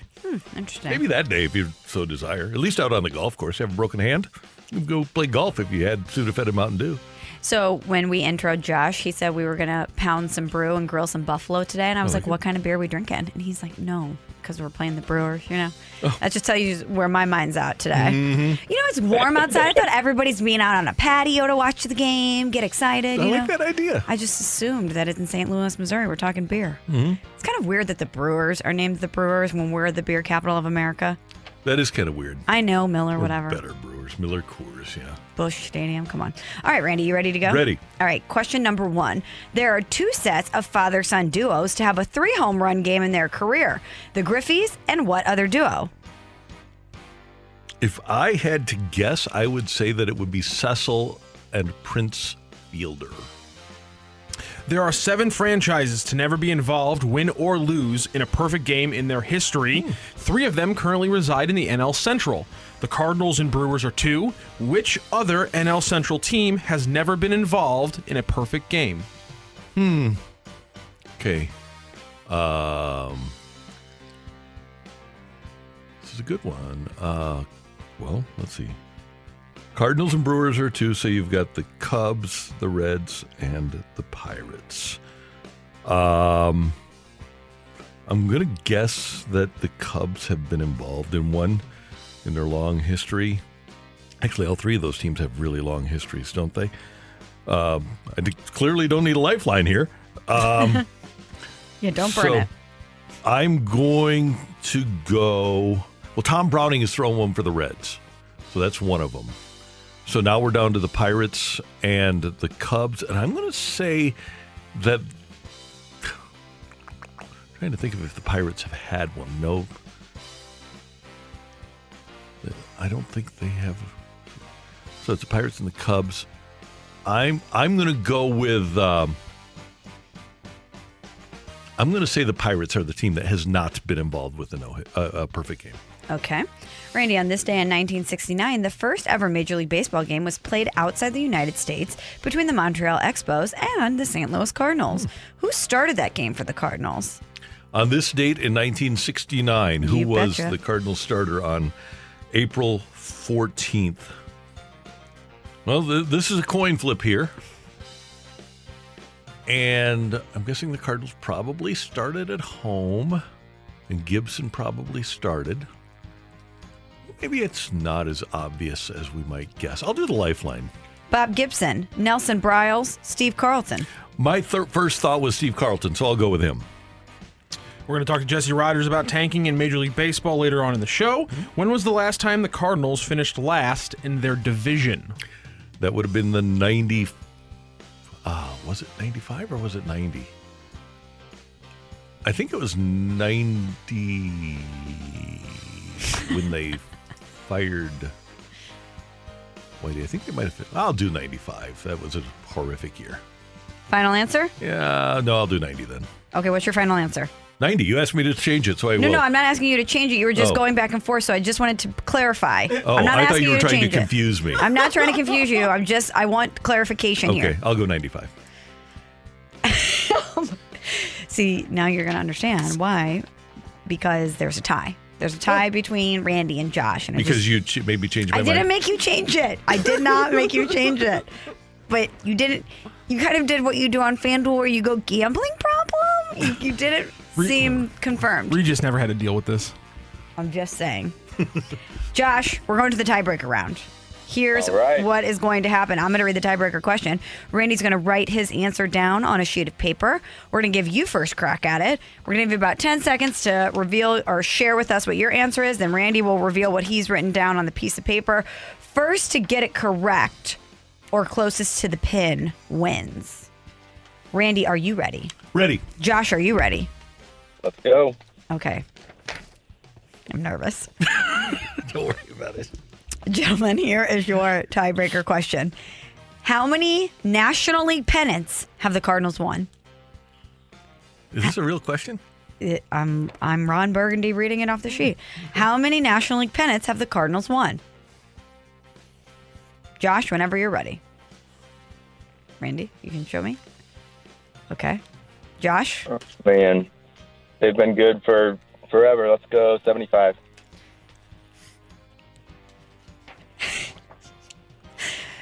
That's gonna be sure. People can't see this. Randy raises his arms. The pool. Oh, that's not what I wanted. Hold on, my bad. Randy. My bad. Matt, ring the bell. Just win, baby. The winner and still champion of the fight, Randy Carricker. Brought to you by High and Dry Foundation Repair, home of the non-commission-based sales force and hassle-free warranty. Go ahead, Randy. We are back, baby. We are back. We are back. All I do is win, no matter what. Couldn't even wait for the sounder before he arms raised in victory. I wish that we had cameras in the studio. Randy bounced out of his chair when he heard Josh's answer for the tiebreaker. I'm sorry, Josh. He beat you on the tiebreaker. Randy got it correct. And we didn't even need it closest to the pin situation. But thanks for listening. Thanks for playing. Hey, thank you guys. You guys are awesome. Appreciate it. Thank you very awesome, much. Josh. Have a great day. Randy. I was worried, though, that if you didn't win this fight, because I asked for clarification, that we might have some tension in the studio later. Okay, running through our answers. So 2 sets of father-son duos to have a 3-home run game in their careers. The Griffeys did it. So did the Fielders, Cecil and Prince Fielder, in 1990 and 96 through 11. No, Cecil had one 90, 96, and then There you go. Prince had his in 11. Sorry. There you go. I'm just, again, Ron Burgundy, just reading this. I'm like, 96 through 11? Ron Burgundy? I'm Ron Burgundy? Okay, there are 7 franchises to never be involved. And by the way, at this time in the show, I will read anything you put in front of me. My brain is melting, like that new emoji where the face emoji melts. Yeah. There are 7 franchises to never be involved, win or lose, in a perfect game in their history. 3 of them currently reside in the National League Central. The Cardinals and Brewers are 2. The other National League Central team to never be involved in a perfect game is the Pittsburgh Pirates. On this day in 96, which was the first ever Major League Baseball game played outside the U.S., it was between the Expos and the Cardinals. Nelson Bryles started that game for the Cardinals. I'm surprised you're not calling him Nebry. He's old school. He's Nelly. Okay, great. The last time the Cardinals finished last in their division was 1990. 1990. Ah, that's what I kind of thought. Yeah. And then I said, final answer. Again, Regis never had to deal with this. They finished 6th in the National League East, which went to the tiebreaker question, which you knew. How many National League pennants the Cardinals have won? The answer, 19. Josh guessed 75. Randy, right on the nose, 19. Hey, we want to wish a happy birthday to our director of sales here at Hubbard Radio. All 5 stations. He's like in charge of all the sales people. Keith Krause, 60 years old today. Congratulations to Keith. Keith, we love you. Keep You're it the up. best. Yeah.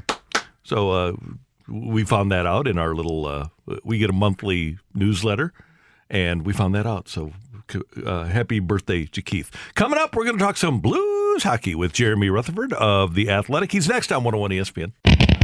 We're right back to the Carricker and Smallman podcast, presented by Dobbs Tire and Auto Centers on 101 ESPN. It's time for the Rutherford Report on 101 ESPN. Anything you folks want to know about the fascinating world of pro hockey, here we go. We always enjoy talking to our Blues insider from The Athletic, the one and only Jeremy Rutherford. Good morning, sir. How you doing? Good morning. Just listening to the show and listening to Michelle almost cost you the fight there, Randy. Unbelievable. I know. JR. Yeah, it's it doesn't happen often, but now and then, yeah, it's just hey, let's try to see if we can get Randy to slip up a little bit. Let's here. clarify this, because had I not asked for clarification and you got it right, the text line would have said, what's his name? Justice for Josh. It would have been justice for Josh. Randy was waffling. You can check it here. I put an X because you said 1995 first, and then I put a check mark because you changed it, and then you changed it again. So I go, it's X, check mark, X. Your original guess was an X, sir. You know what? Here's JR trying to come in just like Frederick and stir things up, and I Vladdy Tarasenko'd him right away. You don't open that door, JR, as you said in your piece. You don't open that door. You don't open that door. Well, now that we're here, I want to talk about your piece on Vladimir Tarasenko and his year for the Blues. Frederick did learn that you don't open that door with Vladimir Tarasenko. Yeah, he really did. And, I felt in that game, the Blues were losing. And, Vladdy's been really good. Take nothing away from him. Didn't seem to be doing too much in that game. And that's the old cliche, wake up the bear. And so you guys saw that face-off draw. And Frederick is kind of pushing Tarasenko. Happens all the time. Happens every game. But Frederick going a little overboard, trying to get under Vladimir Tarasenko's skin, and Vladdy just kept wiping it off, like, who cares, what's going on? He doesn't think about it. So anyway, after the end of that play, as everybody saw, it's Frederick who goes to finish the check, and he gets knocked down. So what does Vladdy do? Come back and score 2 goals. I just thought it was really funny. In the postgame, I said to Craig Berube, can you knock Vladimir Tarasenko down? He's kind of like a rock. And Craig Berube just started chuckling. So quite a sequence there. And, Jerry, we know what type of player Vladimir Tarasenko is, but it just seems like he's got that little extra something this season. Is it just simply that he's healthy for the first time in many years, or do you think he's motivated by something else?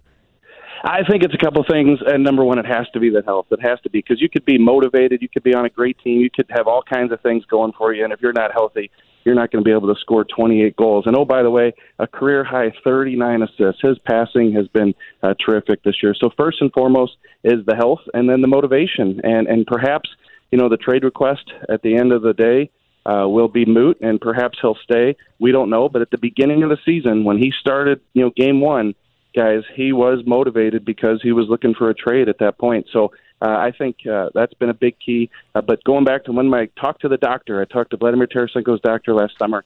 He was the guy who said, look, just having this guy in my office, talking to him about the surgery, I can tell how motivated he is to get back on the ice and perform. JR, The Athletic is really invested in hockey analytics, and we learn something from the hockey analytics on a regular basis. That being said, the analytics don't love the Blues. So from that perspective, with the analytics not loving the Blues, why are the Blues good? Well, I think it's a situation. I've been thinking about this a little today, texting back and forth with BK even.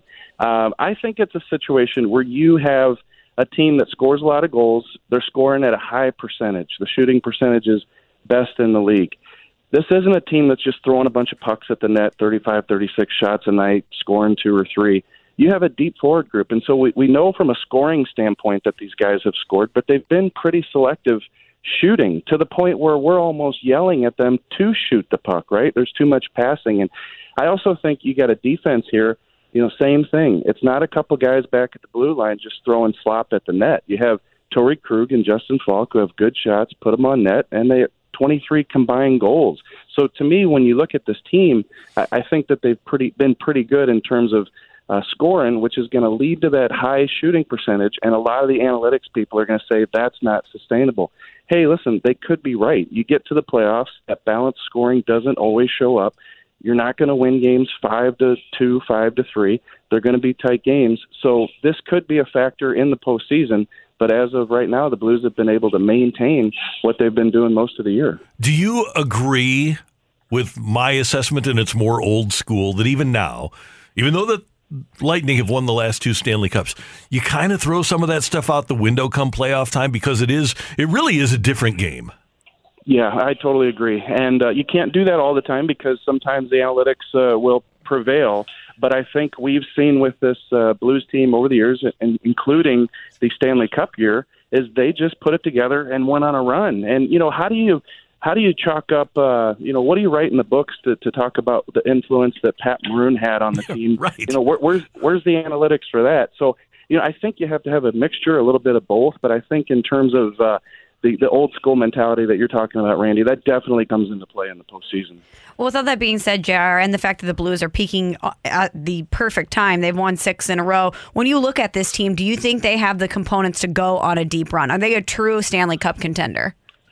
Yeah, I think that they have shown that they do. I think that the talent's there. I think that the will, the urgency, which usually shows up playoff time, and it's obviously shown up here in this last stretch with the Blues, that has to continue to be there. You can't be talking post-game about having a bad second period and you only got 2 shots on goal. That can't happen. The other thing is, we asked the question, deep playoff run. You got a couple teams that you could face, including Minnesota in the first round. They are just on fire. Just like the Blues. You look at Colorado, they're on fire. McKinnon with the hat trick last night, they're playing well. So this isn't a situation where you look at the playoff matchups and you say, wow, the Blues would match up great against those guys. I could see the Blues going 2 or 3 rounds. These are going to be hard-fought playoff series. The Blues are going to have to be at their absolute best if we're talking about a deep playoff run. JR, remember towards the end of Mike Yo's tenure here, and Mike Yo, as we know, is bald, and he would walk up to the podium after a performance that the Blues that he didn't like, and his whole head would be red. He would just be furious, and then he would spout off, and I have to believe the Blues didn't take very well to it. The reason that I bring that up is because, and I actually talked to Oliver Marmol about this the other day, I don't know that Craig Berube could be more even keel than he is. Yeah, and I think that's probably the case. Definitely in the press conferences. We talk about the hand pass. He went in there with an even keel attitude. When I talked to Larry Robinson, the Hall of Famer, about Craig Berube, he said, for a guy who was a fighter, an instigator, a guy who stirred it up in the league, he sure does have a calm demeanor. So I think you're 100% accurate about that. I would guess that if we had a player on the line here, they'd say that he's come in on occasion and probably gotten into him a little bit, but how can you not over the course of a season? But I think by and large, big picture, Randy, you're right. That calm demeanor, it drips down from the head coach to the players. They feel that sense of confidence because they see it with their leader. And I was telling Ollie Marmol the story, and I've told it before on the air, but if you haven't heard it, it's kind of fun. In 1982, I was the first base usher for Costello Service for the World Series. And then my job would be to go down and check media passes. So I was right there at the media room in the doorway. Cardinals lose game 1 to the Brewers, 10-0 to a pitcher named Mike Caldwell. Whitey comes in, sits down at his table at the podium, is glad that wasn't a doubleheader. and the entire place broke up. Here, game one of the World Series, and he's able to maintain that even keel, and that's one of the reasons that his team's always won, because the players knew what to expect, and like you said, JR, that attitude, that demeanor, that even keel of a head coach or a manager, it does filter down to the clubhouse or the dressing room. Randy, I think you just did a huge favor for this Cardinals team. Marmol might take that into account and kind of back off those guys now after a few games. I think he's a pretty even-keel guy from the little that I know of him, but it can never hurt to just kind of reinforce that, hey, I want to be the same guy every day. That's all players want, is to see and deal with the same guy every day. Yeah, so the biggest thing is it's such a long season. You can't have the roller coaster. It's going to get old. Absolutely. JR, always great to have you with us. Are you you're in Buffalo? Did you move on to Buffalo from Boston? Yeah. I'm in Anchor Buffalo Bar, now and getting ready to head over to the rink. Yeah, went to the Anchor Bar last night. And guys, just a quick one here that involves Joey Vitale, of course. So it's a 15-20 minute Uber ride from the hotel. I took it over there by myself and met the group over at Anchor Bar. And so you finish up the wings, right? You know what it's like to have a few wings, your belly's full, everything. Well, guess what Vitale says? Hey guys, why don't we walk back? I look at Vitale. It was a 20-minute Uber ride. How long is this walk? So, well, maybe we walked off a few wings last night on the walk back. Wow, good for you. That's Joey Vitale, I'll tell you. So you did walk back, JR? Yeah, we did it. Yeah, I looked like I just got done finishing a Michelle Smallman marathon when I got back. But. And how long did it take you? I think it was a good 45, 50 minutes. Yeah. That's awesome. Have a great day, JR. Thanks. All right, see you guys. See you. Jeremy Rutherford, our Blues insider from The Athletic on 101 ESPN. Coming up, our friend from ESPN, Jesse Rogers, will join us to talk about tanking. He's next on 101 ESPN. We're right back to the Carricker and Smallman podcast, presented by Dobbs Tire and Auto Centers on 101 ESPN. Michelle Smallman, Randy Carricker, 101 ESPN in St. Louis, and we always enjoy the work of Jesse Rogers at ESPN.com and on MLB Network, on ESPN, covering the MLB for ESPN. Jesse has a great piece up right now about the new CBA and how it was supposed to help fix tanking, but it hasn't. And Jesse joins us now on the Brown and Crouppen Celebrity Line. Good morning, sir. How you doing? I'm doing good. Good morning. Good to be with you guys. Well, I want to start with this because I obviously here in St. Louis, I read your piece and I'm thinking about the Cardinals and specifically Dave Dombrowski saying that he can't imagine that there's going to be a team that doesn't have to press the reset button. The last time the Cardinals, Jesse, finished with the worst record in the National League was 1918. Every other team has had the worst record in the league at least once since 1990. Why do you think it is that the Cardinals have been able to avoid that fate? It starts with a philosophy, to be honest. I've talked to Mosaic about this recently. They just don't rebuild. If you start with that philosophy and work backwards, well, then every year you're trying to compete. Now, it's not always going to work out. I also think that if you are an organization that is good with pitching, drafting pitching, developing pitching, always having pitching, you're always going to be in the mix in one capacity or another, right? And when you add another wild card, you're really going to be in the mix. So I think it's all those things combined. Now, having said that, the St. Louis Cardinals are in a pretty good situation when it comes to revenue sharing, right, and attendance. Most executives that talk about the Cardinals are jealous of the situation that they're sort of presented with. They get money from revenue sharing. They also draw 3 million fans and can spend when they need to, although I'm sure Cardinal fans always want to spend more. Every fan base does. So I think the Cardinals are in a unique position because of some of the finances that sort of lean their way, but also because their philosophy. I give them a lot of credit. There's a reason. It's not a fluke that they haven't had the worst record in all those years, but they also have some advantages. Jesse, we've seen tanking work for teams like the Cubs and the Astros, but is it really the best approach to try to win? I guess my question is, are you surprised more teams don't take the Cardinals' philosophy or do you really think tanking is the best way for teams to try to go out there and win? No, it probably is. Yes. I mean, if you're willing to wait the 4 or 5 years, and it's not always going to work, but if you're asking me if it's the best way to do it, yes, because it gives you all this opportunity to trade your sort of veteran players for tons of prospects. I mean, it's a math equation. At the end of the day, if 10% of all prospects make it and you have 10 prospects, well, one's going to make it. If you have 100, 10 are going to make it. And if 10 make it, now you have a foundation for a core, sort of contending team at probably cheap numbers, monetary wise, because you're getting them at the beginning of their careers, and then you can augment with free agents as need be, as the Astros did and the Cubs did. So, yes, on paper it's the best way, but is it the best way to win year to year? No, the Cardinals' way is the better way to do it. Even if you don't win it all, it's still entertaining baseball most of the time through September. So sure, by definition, it might be the best way, but those lean years, that's not fun for fan bases. But what teams have done is sold fans on prospects, and it's amazing how, and this is what ticks off players, it's amazing how open and honest they've been about it in a lot of ways. I mean, the Reds CEO the other day, the Orioles opening day, put out a message that since 2019, our prospect rankings have flew through the roof.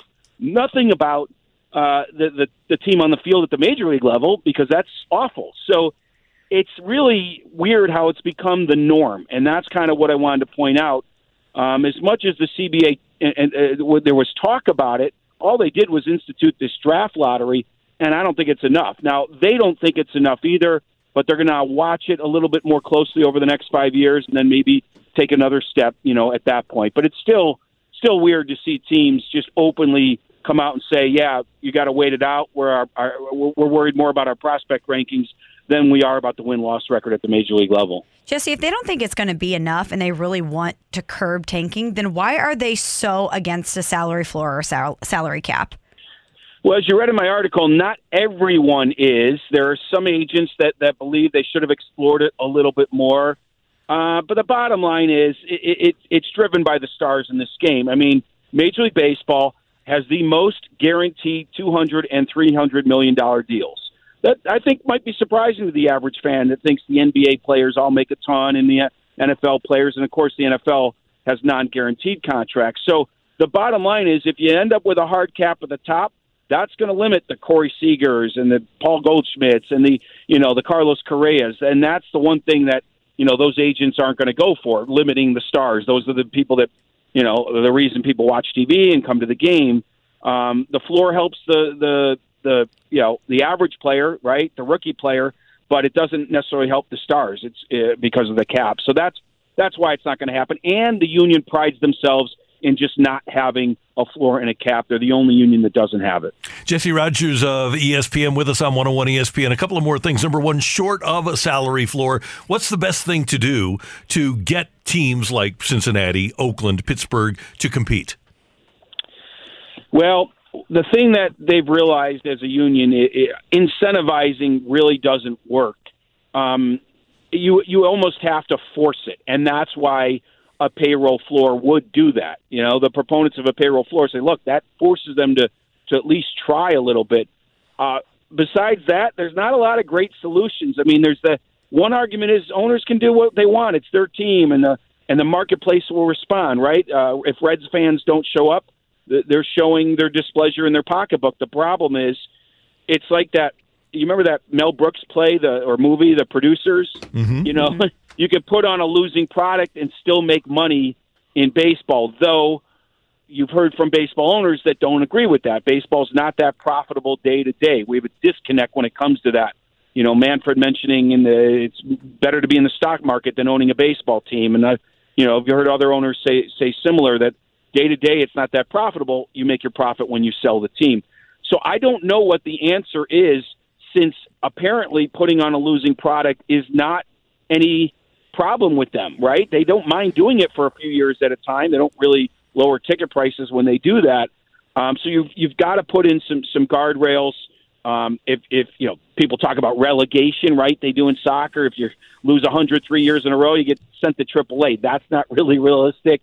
Maybe there's other ways besides a payroll floor to do that. If you do have a couple 100 losing seasons in a row, you get hit in the draft, right? You lose your first round pick. There's certain ways to do it, but the key thing that I keep hearing is you can't incentivize owners. You have to force them, and that's kind of sad because you're forcing them to try to win. That should be sort of part of their DNA, right? Mm-hmm. And by the way, I would think that if I put myself in Bill DeWitt's shoes and even if I have to watch the owners in Pittsburgh and Cincinnati pocket revenue sharing money, those are wins. I'm willing to take those wins in this division if I'm Bill DeWitt. Yeah, I was surprised the Cardinals, when that report came out from The Athletic about the 4 owners that voted against the first proposal with the higher CBT and all that, I was surprised the Cardinals were not one of them, because that's where I give respect to the Cardinals, who have an argument to vote against higher CBTs, because they actually try to win. But if the CBT goes too high, I understand they can't necessarily compete with the Yankees. I mean, the Yankees draw more revenue because they're in New York. So if that CBT goes too high, they will lose out. The Cardinals and the Brewers, teams like that, will lose out on decent players to these other teams that are willing to spend all the way up to the CBT. Now, the other argument is every team could probably spend up to the CBT, including the Cardinals. But I think there's truth to be had when you say the Yankees can spend more than the Cardinals, like on its face value. So I give the Cardinals credit. But again, they're in a good situation. They get revenue sharing and still draw $3 million. There's not many teams that can say that. Jesse, the thing here is Cardinal fans are thinking there's always a Dick Monfort out there. Yeah, there is. You're right. I mean, that's the bottom line. And the Cardinals have been good. And the Cardinals and the teams like the Cubs, and there's certain teams that can almost take a risk because they know the reward might pan out more than other ways. In other words, Paul Goldschmidt was there, in my mind, for 15 minutes before he signed up long-term. Nolan Arenado wanted to be in St. Louis. There's not a lot of markets that get that sort of loyalty from players and fans. And St. Louis Cardinals have it, but they've built it up. I give them credit. They've built it up over decades, the whole Cardinals way and everything else. So, I think they're in a good spot because of what they've done. And these other teams, you know what? You reap what you sow sometimes. And Montfort and the Rockies and some of these teams like that, they're reaping it, but they're making money, right? Mm-hmm, Their franchise values are going up. Jesse, you always give us something to talk about with what you write at ESPN.com. We thank you so much for the time this morning, and as the season unfolds, we'll talk again. Absolutely. Take care. Thank you. See you later. That's our friend Jesse Rogers from ESPN, and he's out of Chicago on 101 ESPN. Next up, our friend, Hall of Famer Isaac Bruce, has a youth football camp coming up at what used to be Rams Park, is now the Lou Fuse Athletic Center. Isaac joins us next on 101 ESPN. We're right back to the Carricker and Smallman podcast, presented by Dobbs Tire and Auto Centers on 101 ESPN. Opinions matter. Time now for today's big thing with Carricker and Smallman on 101 ESPN. Brought to you by Seidenstricker Nobe John Deere. Find them online at snpartners.com. Warner throws caught at the 29-yard line. Isaac Bruce coming across the field, making the catch. Isaac Bruce is hot. Warner, the quarterback, fires up the middle. The pass is caught to Isaac. They pivot, and he's gone. Amazing. Dick Vermeil told us yesterday that was going to be the first play of the game. Yep. See the players doing their celebration. That's called the bob and weave. Warner to throw. Going deep downfield. Adjusting for it is Isaac Bruce. And Isaac Bruce threads his way for a touchdown. 3, 2, 1, go! We never get tired of hearing the highlights of the Hall of Famer, Isaac Bruce, Michelle Smallman, Randy Carricker, and Isaac is with us now on the Brown and Crouppen Celebrity Line on 101 ESPN in St. Louis. Good morning, Isaac. How are you? Hey, I'm well and I'm blessed. Randy, how you doing? Michelle, how are you?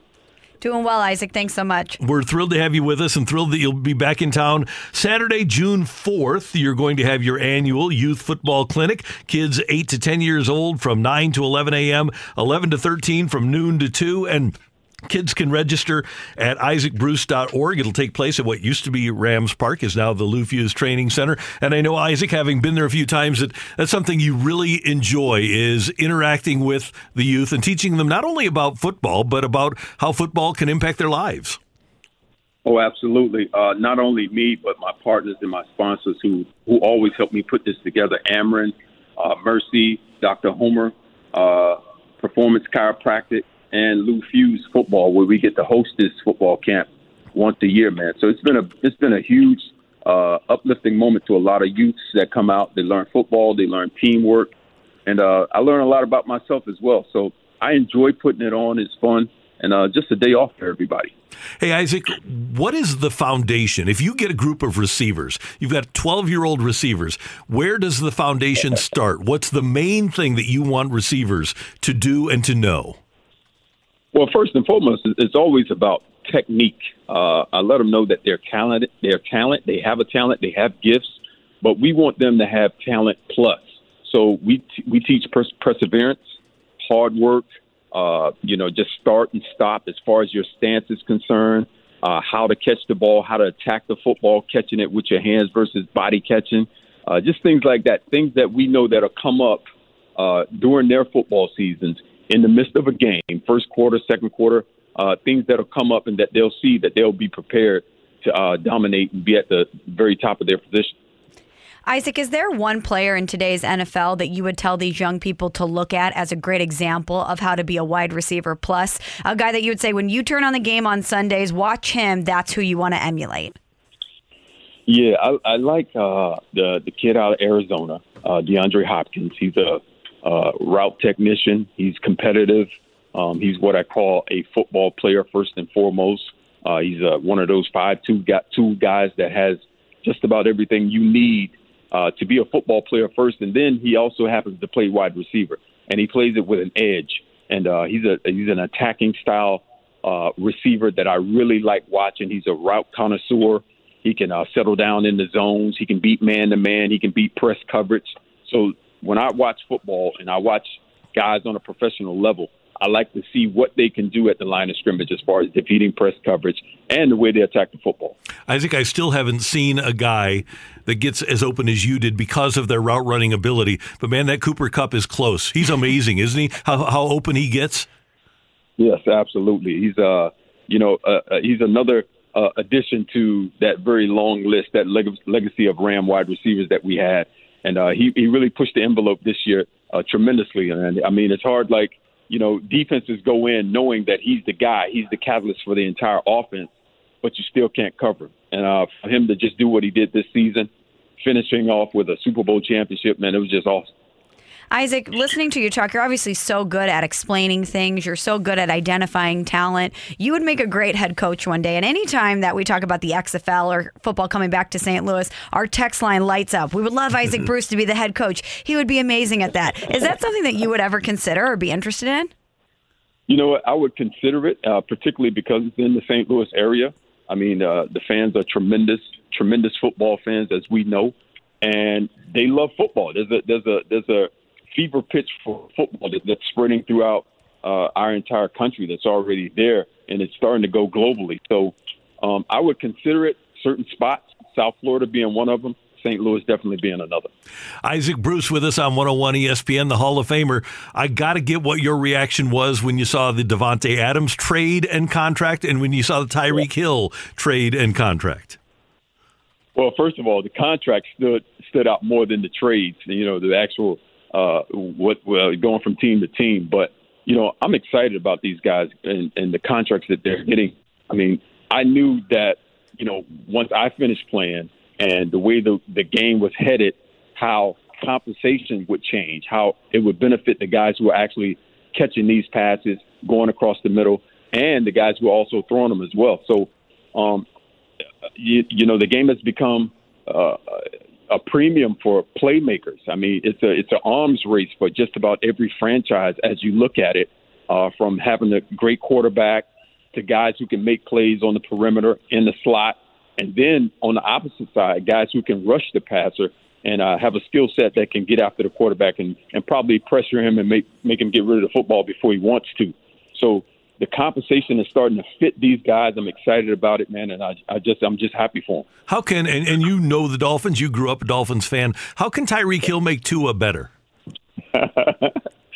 Oh man, I mean, he has his work cut out. Let's just be real. But I think the biggest thing he can do for Tua is help to change his mindset, help him to get back to the point where when he was in college at Alabama, to trust where he's putting the football, where he's throwing it, anticipate a little bit better. So he's been with one of the premier quarterbacks in the league for a long time, talking about Tyreek. So I think he can take what he learned not only from Mahomes, but from Andy Reid as far as what our NFL quarterback should look like, and impart that to Tua. So, many times I sat in meeting rooms with Coach Mike Martz, and he was tutoring quarterback after quarterback. So you kind of start to know what a quarterback steps should be, when he should deliver the football, his footwork, things like that. The small intangibles that, everybody doesn't see, but how a quarterback should look based on the coaching that you've been a part of. And I'm sure he's been a part of some great coaching with Andy Reid up there in Kansas City, and he can just impart all of that to Tua.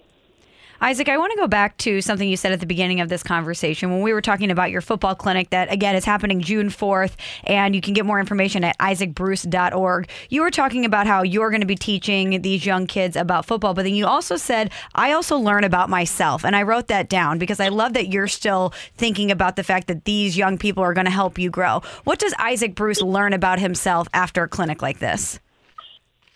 Just remembering how much fun the game of football is. How it builds, how it really exposes character, and then puts us in a position where we can be coached up to be better than who and what we are at that time. So, I always look at the how much teamwork is needed in playing football. You need 11 guys to gain a yard in football. You also need 11 men to stop a yard in football. So everybody needs to know what their job is and to be able to do their job. So I think in the camps like this, it only reminds me just how important teamwork is. And teamwork makes the dream work. It really does. Hey, Isaac, with that being the case, Dick Vermeil got elected to the Hall of Fame. He's going in. I assume that you'll be in Canton, right? Well, absolutely. Yeah. Yes, sir. And we'll be there. How much pride do you take in the fact that initially you and DV did not see eye to eye, and you were able to forge not only a good but a great relationship where you love each other? Well, you know what? It's awesome because there was a point where we were definitely, had our own personal arms races versus each other. There might have been a time where I wanted to blow him out of the water and he wanted to do the same thing to me. But I think it was really from a professional standpoint that we learned to really coexist with each other. And from that moment, that decision that we both made, a friendship developed. So, like I said, Coach Vermeil, he's come to my wedding. He's always calling, checking in on me. And that's just the way he is. I always felt like he was one of the most loyal guys, and sometimes to a fault in the beginning, and that's the way I saw it. But he treats his players just like their family. So I always respected that as well, just knowing and seeing that from players that played for him back in Philly, the Wilbert Marshalls of the world, and the Wilbert Montgomerys of the world. But just the way he just made everyone family that he was dealing with on a day-to-day basis. And I'm glad to know Dick. I'm very happy for him, very pleased with him being inducted to the Pro Football Hall of Fame, and it's very well-deserved. And then the last thing, biggest change in Isaac Bruce's life since August 7th of 2021 when he was inducted into the Pro Football Hall of Fame. The biggest change? I'd have to say, we got more sponsorships for the Isaac Bruce Foundation, man. A lot of people kind of jumped on board with us. The vision for the foundation grew. American Airlines, for example, gave us over 4 million air miles for our Flight 300 program. So that was huge in my eyes. And, we get an opportunity to really impact other people's lives tremendously. And we love the fact that you impact St. Louis so tremendously. And again, people with kids from ages 8 to 13 years old can attend the clinic June 4th at what used to be Rams Park, is now the Lou Fuse Training Center. You can learn more and sign up at isaacbruce.org. Isaac, we're always thrilled to have you on the program. We thank you that you took the time with us this morning, and I will see you over there on June 4th. Hey, I appreciate it, Randy. And also, man, I'm also excited that Albert's back in town. Man. Isn't that incredible? It's awesome, man. I saw him hit his first home run on SportsCenter the other day, man. It's just like old times. So welcome home. It's a beautiful thing, man. I hope, the Cardinals do really well this year and possibly get that next World Series championship. It'll be great. Thank you, Isaac. Take care. All right, man. See ya. That is the great Hall of Famer, Isaac Bruce. I have to believe, Michelle, that we've been doing this since May 2nd. We're closing in on a 2-year anniversary of Carriker and Smallman. Top 3 guests that we have on a regular basis. As Tony La Russa said, tied for first. Yeah. Who would you put in that category? Mark McGuire? Yeah, Big Mac is there. Isaac Bruce, definitely there. Yeah. Who else? Who runs at the top 3? Our regulars. We don't want to take our regulars for granted, right? I was going to say Adam Wainwright and David Perron need to be in their own category. Yeah. That's really tough because we have so many favorites. DV is such a prince. I was just going to say it's really hard to exclude Dick Vermeil from that conversation. Yeah, but we're lucky. We're lucky, and we are so lucky that the Greatest Show on Turf guys, that Isaac and Coach Vermeil and Tori and Kurt are still so invested in St. Louis. How about that amazing open that played before Isaac's interview?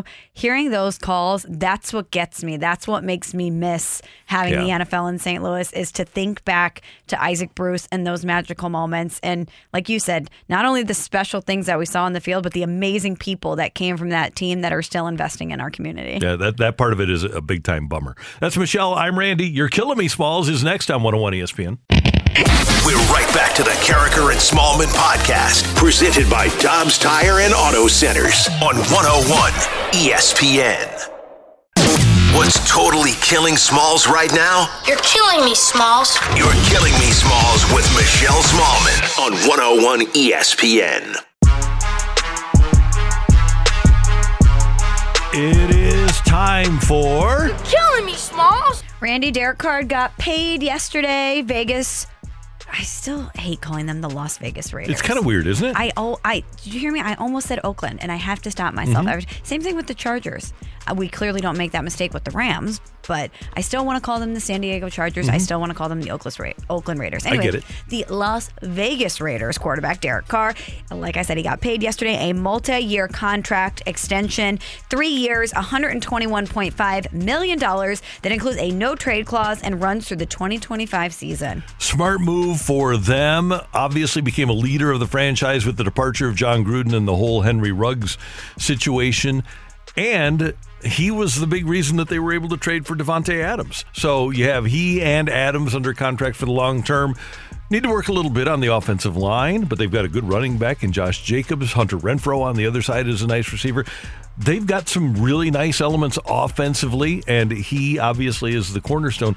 He's underrated. He might be the most underrated quarterback in the whole league. I couldn't agree more. We don't talk about him the way that we should, and he's done nothing but be efficient and be a great leader. I mean, think about all the drama and turmoil that was going on in Vegas last season, and he was a great face of the franchise for that organization. He was such a steady leader. I just think he's great, and I think that this was a well-deserved extension for him. Let me give you, over the last 4 years, I'll give you his touchdowns to interceptions. Last year, not as great as he had been.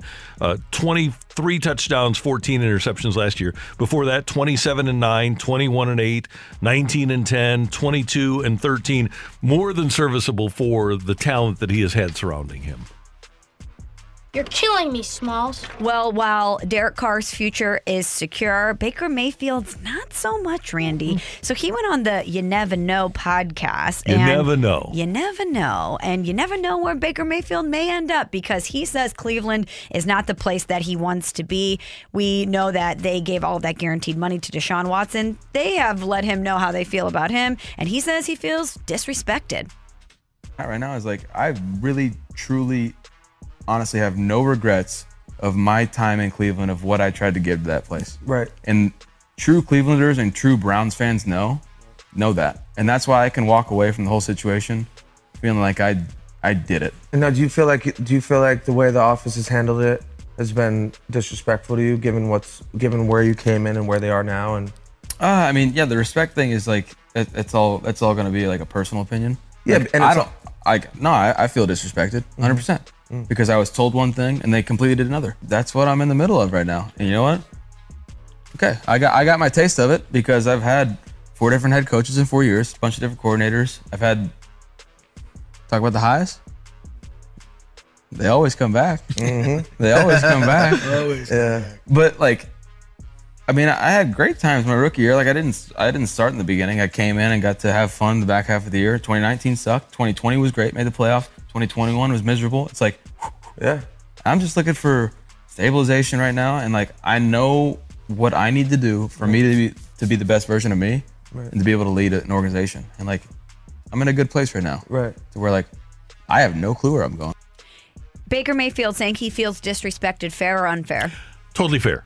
I agree. He's a year removed from taking Cleveland to a playoff game. They went 11-5. He has played for 4 head coaches in 4 years. That's the reality, and a bunch of coordinators. He is absolutely not wrong. Now, do I like everything he does? No, but he played hurt last year. He played with the bad shoulder. He's given them everything that they could have asked for from him. Yeah, I believe he has been disrespected. He was really hurt last year. I think people discount that he was not only playing through an injury, but that he has had such a carousel of personnel and head coaches and coordinators throughout his career. That's so difficult for a player. I mean, we saw that here in St. Louis with so many head coaches and coordinators and things. And yes, Sam Bradford was injured, but I always wondered what it would have been like for him if he went somewhere like Pittsburgh that had stability and that could give him a settled place to develop and grow. I think that the environment that Baker Mayfield has been put into, it's going to be difficult for almost anyone to succeed in it. I mean, look at Trevor Lawrence and what happened in Jacksonville. Yes, he was a rookie, but look at all the drama and the uncertainty that was surrounding him. That is not the environment that you need to put a number 1 overall pick in to have success. But unfortunately, those are the organizations that are picking number 1 overall. And it starts at the top with ownership. And by the way, I thought it was cool that his dog was sleeping on his back throughout the interview. Flipping around. That dog was just really living its best life. I agree. You're killing me, Smalls. Now, Baker Mayfield was talking, too, on the You Never Know podcast about the way that the fans have treated him at times. And he wishes that he could turn the tables. Here's what Baker Mayfield had to say. I would love to show up to somebody's cubicle and just boo the out of them. And watch them crumble. He is not wrong. I would love I always said that if I had the money to produce a show like this, this is what I would like to do. I want to do a show that's a spin. And by the way, can I say, if I say like how Michael Scott declares bankruptcy, I'm declaring bankruptcy. If I declare trademark, is it trademarking something if I share my idea? Go ahead. Okay, I declare trademark. But I want to do a show that's like To Catch a Predator, but it's called How to Catch a Troll. And you have somebody like Baker Mayfield and somebody out there that we don't know about who gets harassed online or gets harassed by people with burner accounts or whatever. And I want him to be able to show up to Joe Bag of Donuts at the bank and just yell at him, "You're counting the money wrong. I thought you went to school for this. You've worked here at 20 years and this is the best that you can do." I want to see that play out because I think the way people treat others, especially online today, is just repulsive. I don't disagree with that. If we're selling tickets so that we can watch that banker and we have reasonable expectations of the banker, then I can totally buy in. If we're buying tickets to see that person work in their cubicle and we have expectations of what we're going to get from their job, then I'm all in on booing. If people want to come in, we should do this. Sell tickets for this show. Yeah. And if people want to, because they have expectations for us, if they want to come and boo us, I think we should set it up that way. But there's expectations for any job. But those jobs don't have fans in the stands that are paying to boo you. That's the difference. When you buy a ticket, you have the right to do that. Totally. But I think that there's a way of booing someone and that so many people take it over the line and are just awful to people today. And I just wish that they could see themselves through a different lens. If, for instance, if you are tweeting terrible things at Baker Mayfield, awful things, would you want your boss to see that? Would you want your kid to see the things that you say to somebody like Baker Mayfield? Probably not. I would just love for those people to be exposed and then have to answer for themselves. I'm not a booer, but I would not begrudge somebody who has spent a lot of money on tickets the right to boo. And this is kind of like people hating on the Cardinals. Baker brought it on himself when he went 11-5 in Cleveland and developed those expectations that not just him, but the organization, but he's the face, right? And if the team doesn't perform well, who's going to get the brunt of the criticism? The quarterback is. That's why the quarterback gets so much money. He is the face of the franchise. He's the one that's going to take the heat, whether it's deserved or not. I wonder if they kicked him out of his house yet.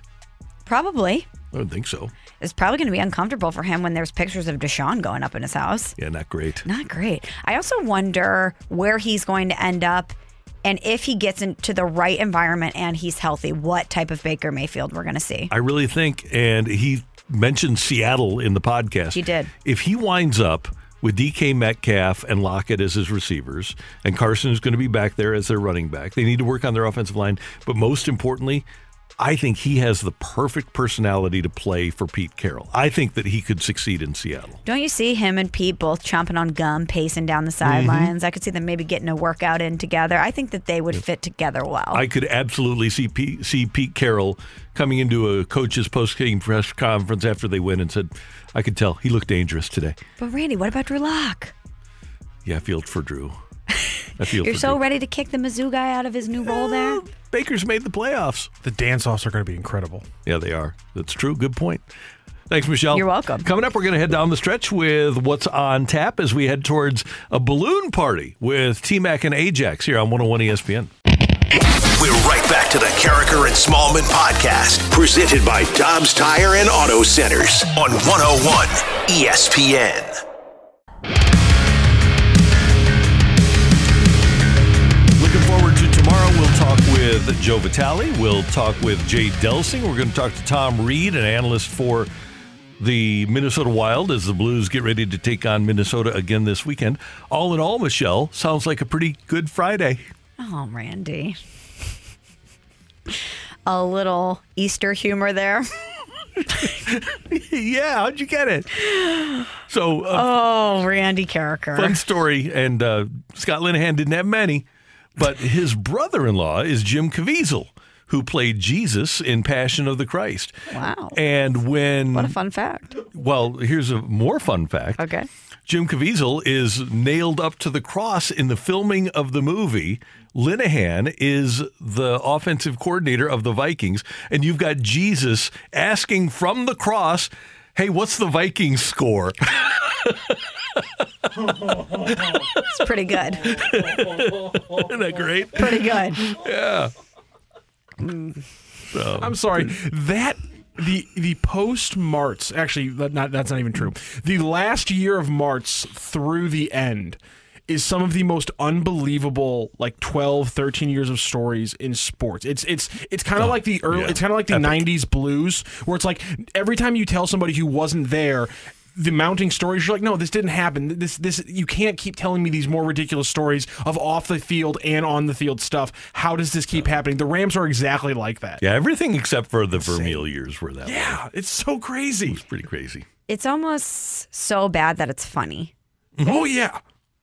Yeah, I feel sorry for a lot of the guys that had to deal with that stuff. We did get a text 65780. Let me take a stab at reading this one. Is it about OJ?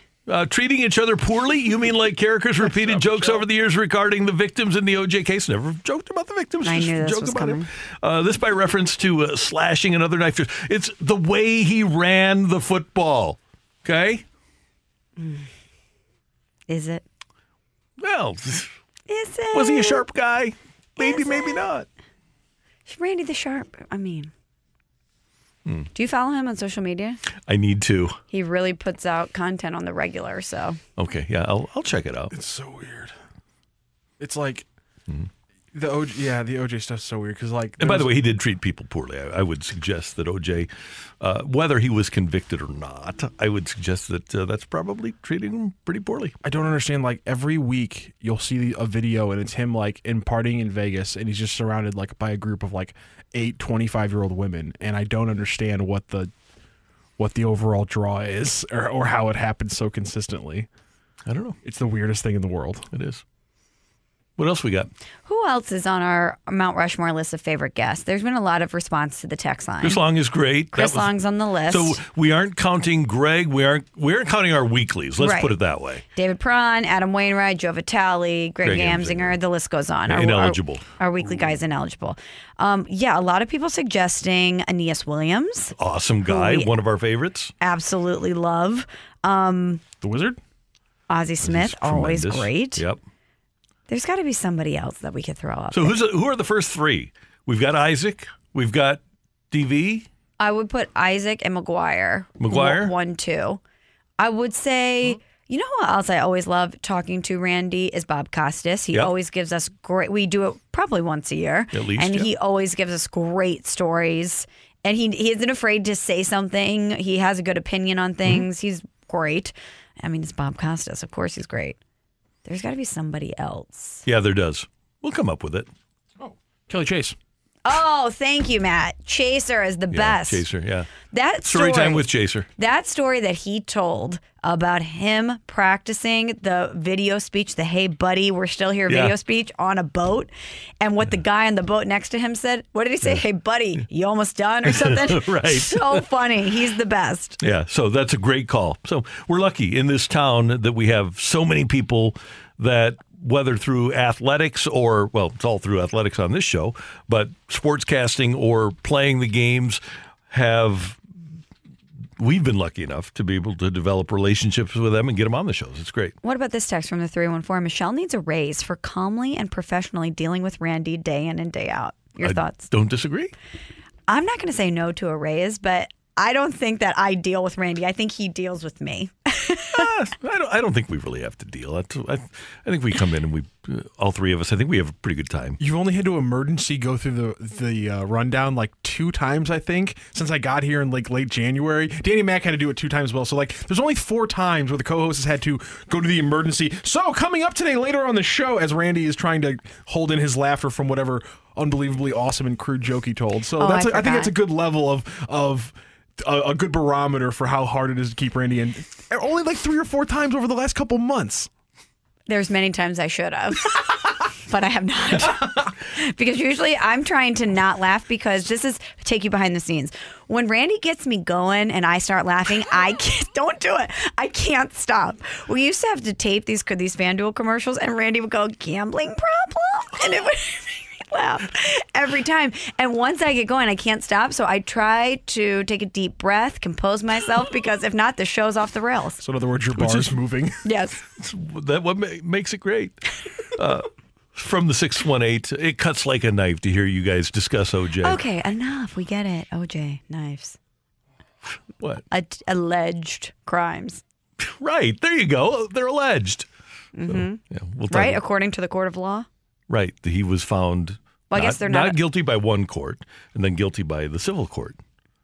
So it's more likely than not that he probably whacked a couple of people. Ex-wife and the waiter. Did you just say whacked? Yeah. So if he was found guilty, it's not alleged. He was convicted.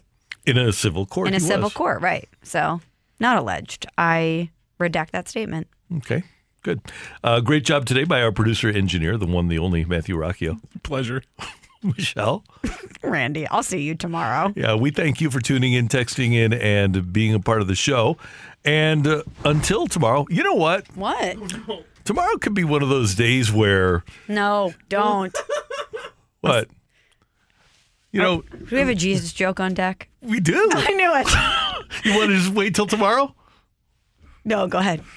You know, we just might feel dead at the end of the show tomorrow, but then let's wake up and be great on Sunday. Hit the button. We're done. You've been listening to the Carragher and Smallman podcast, presented by Dobbs Tire and Auto Centers on 101 ESPN.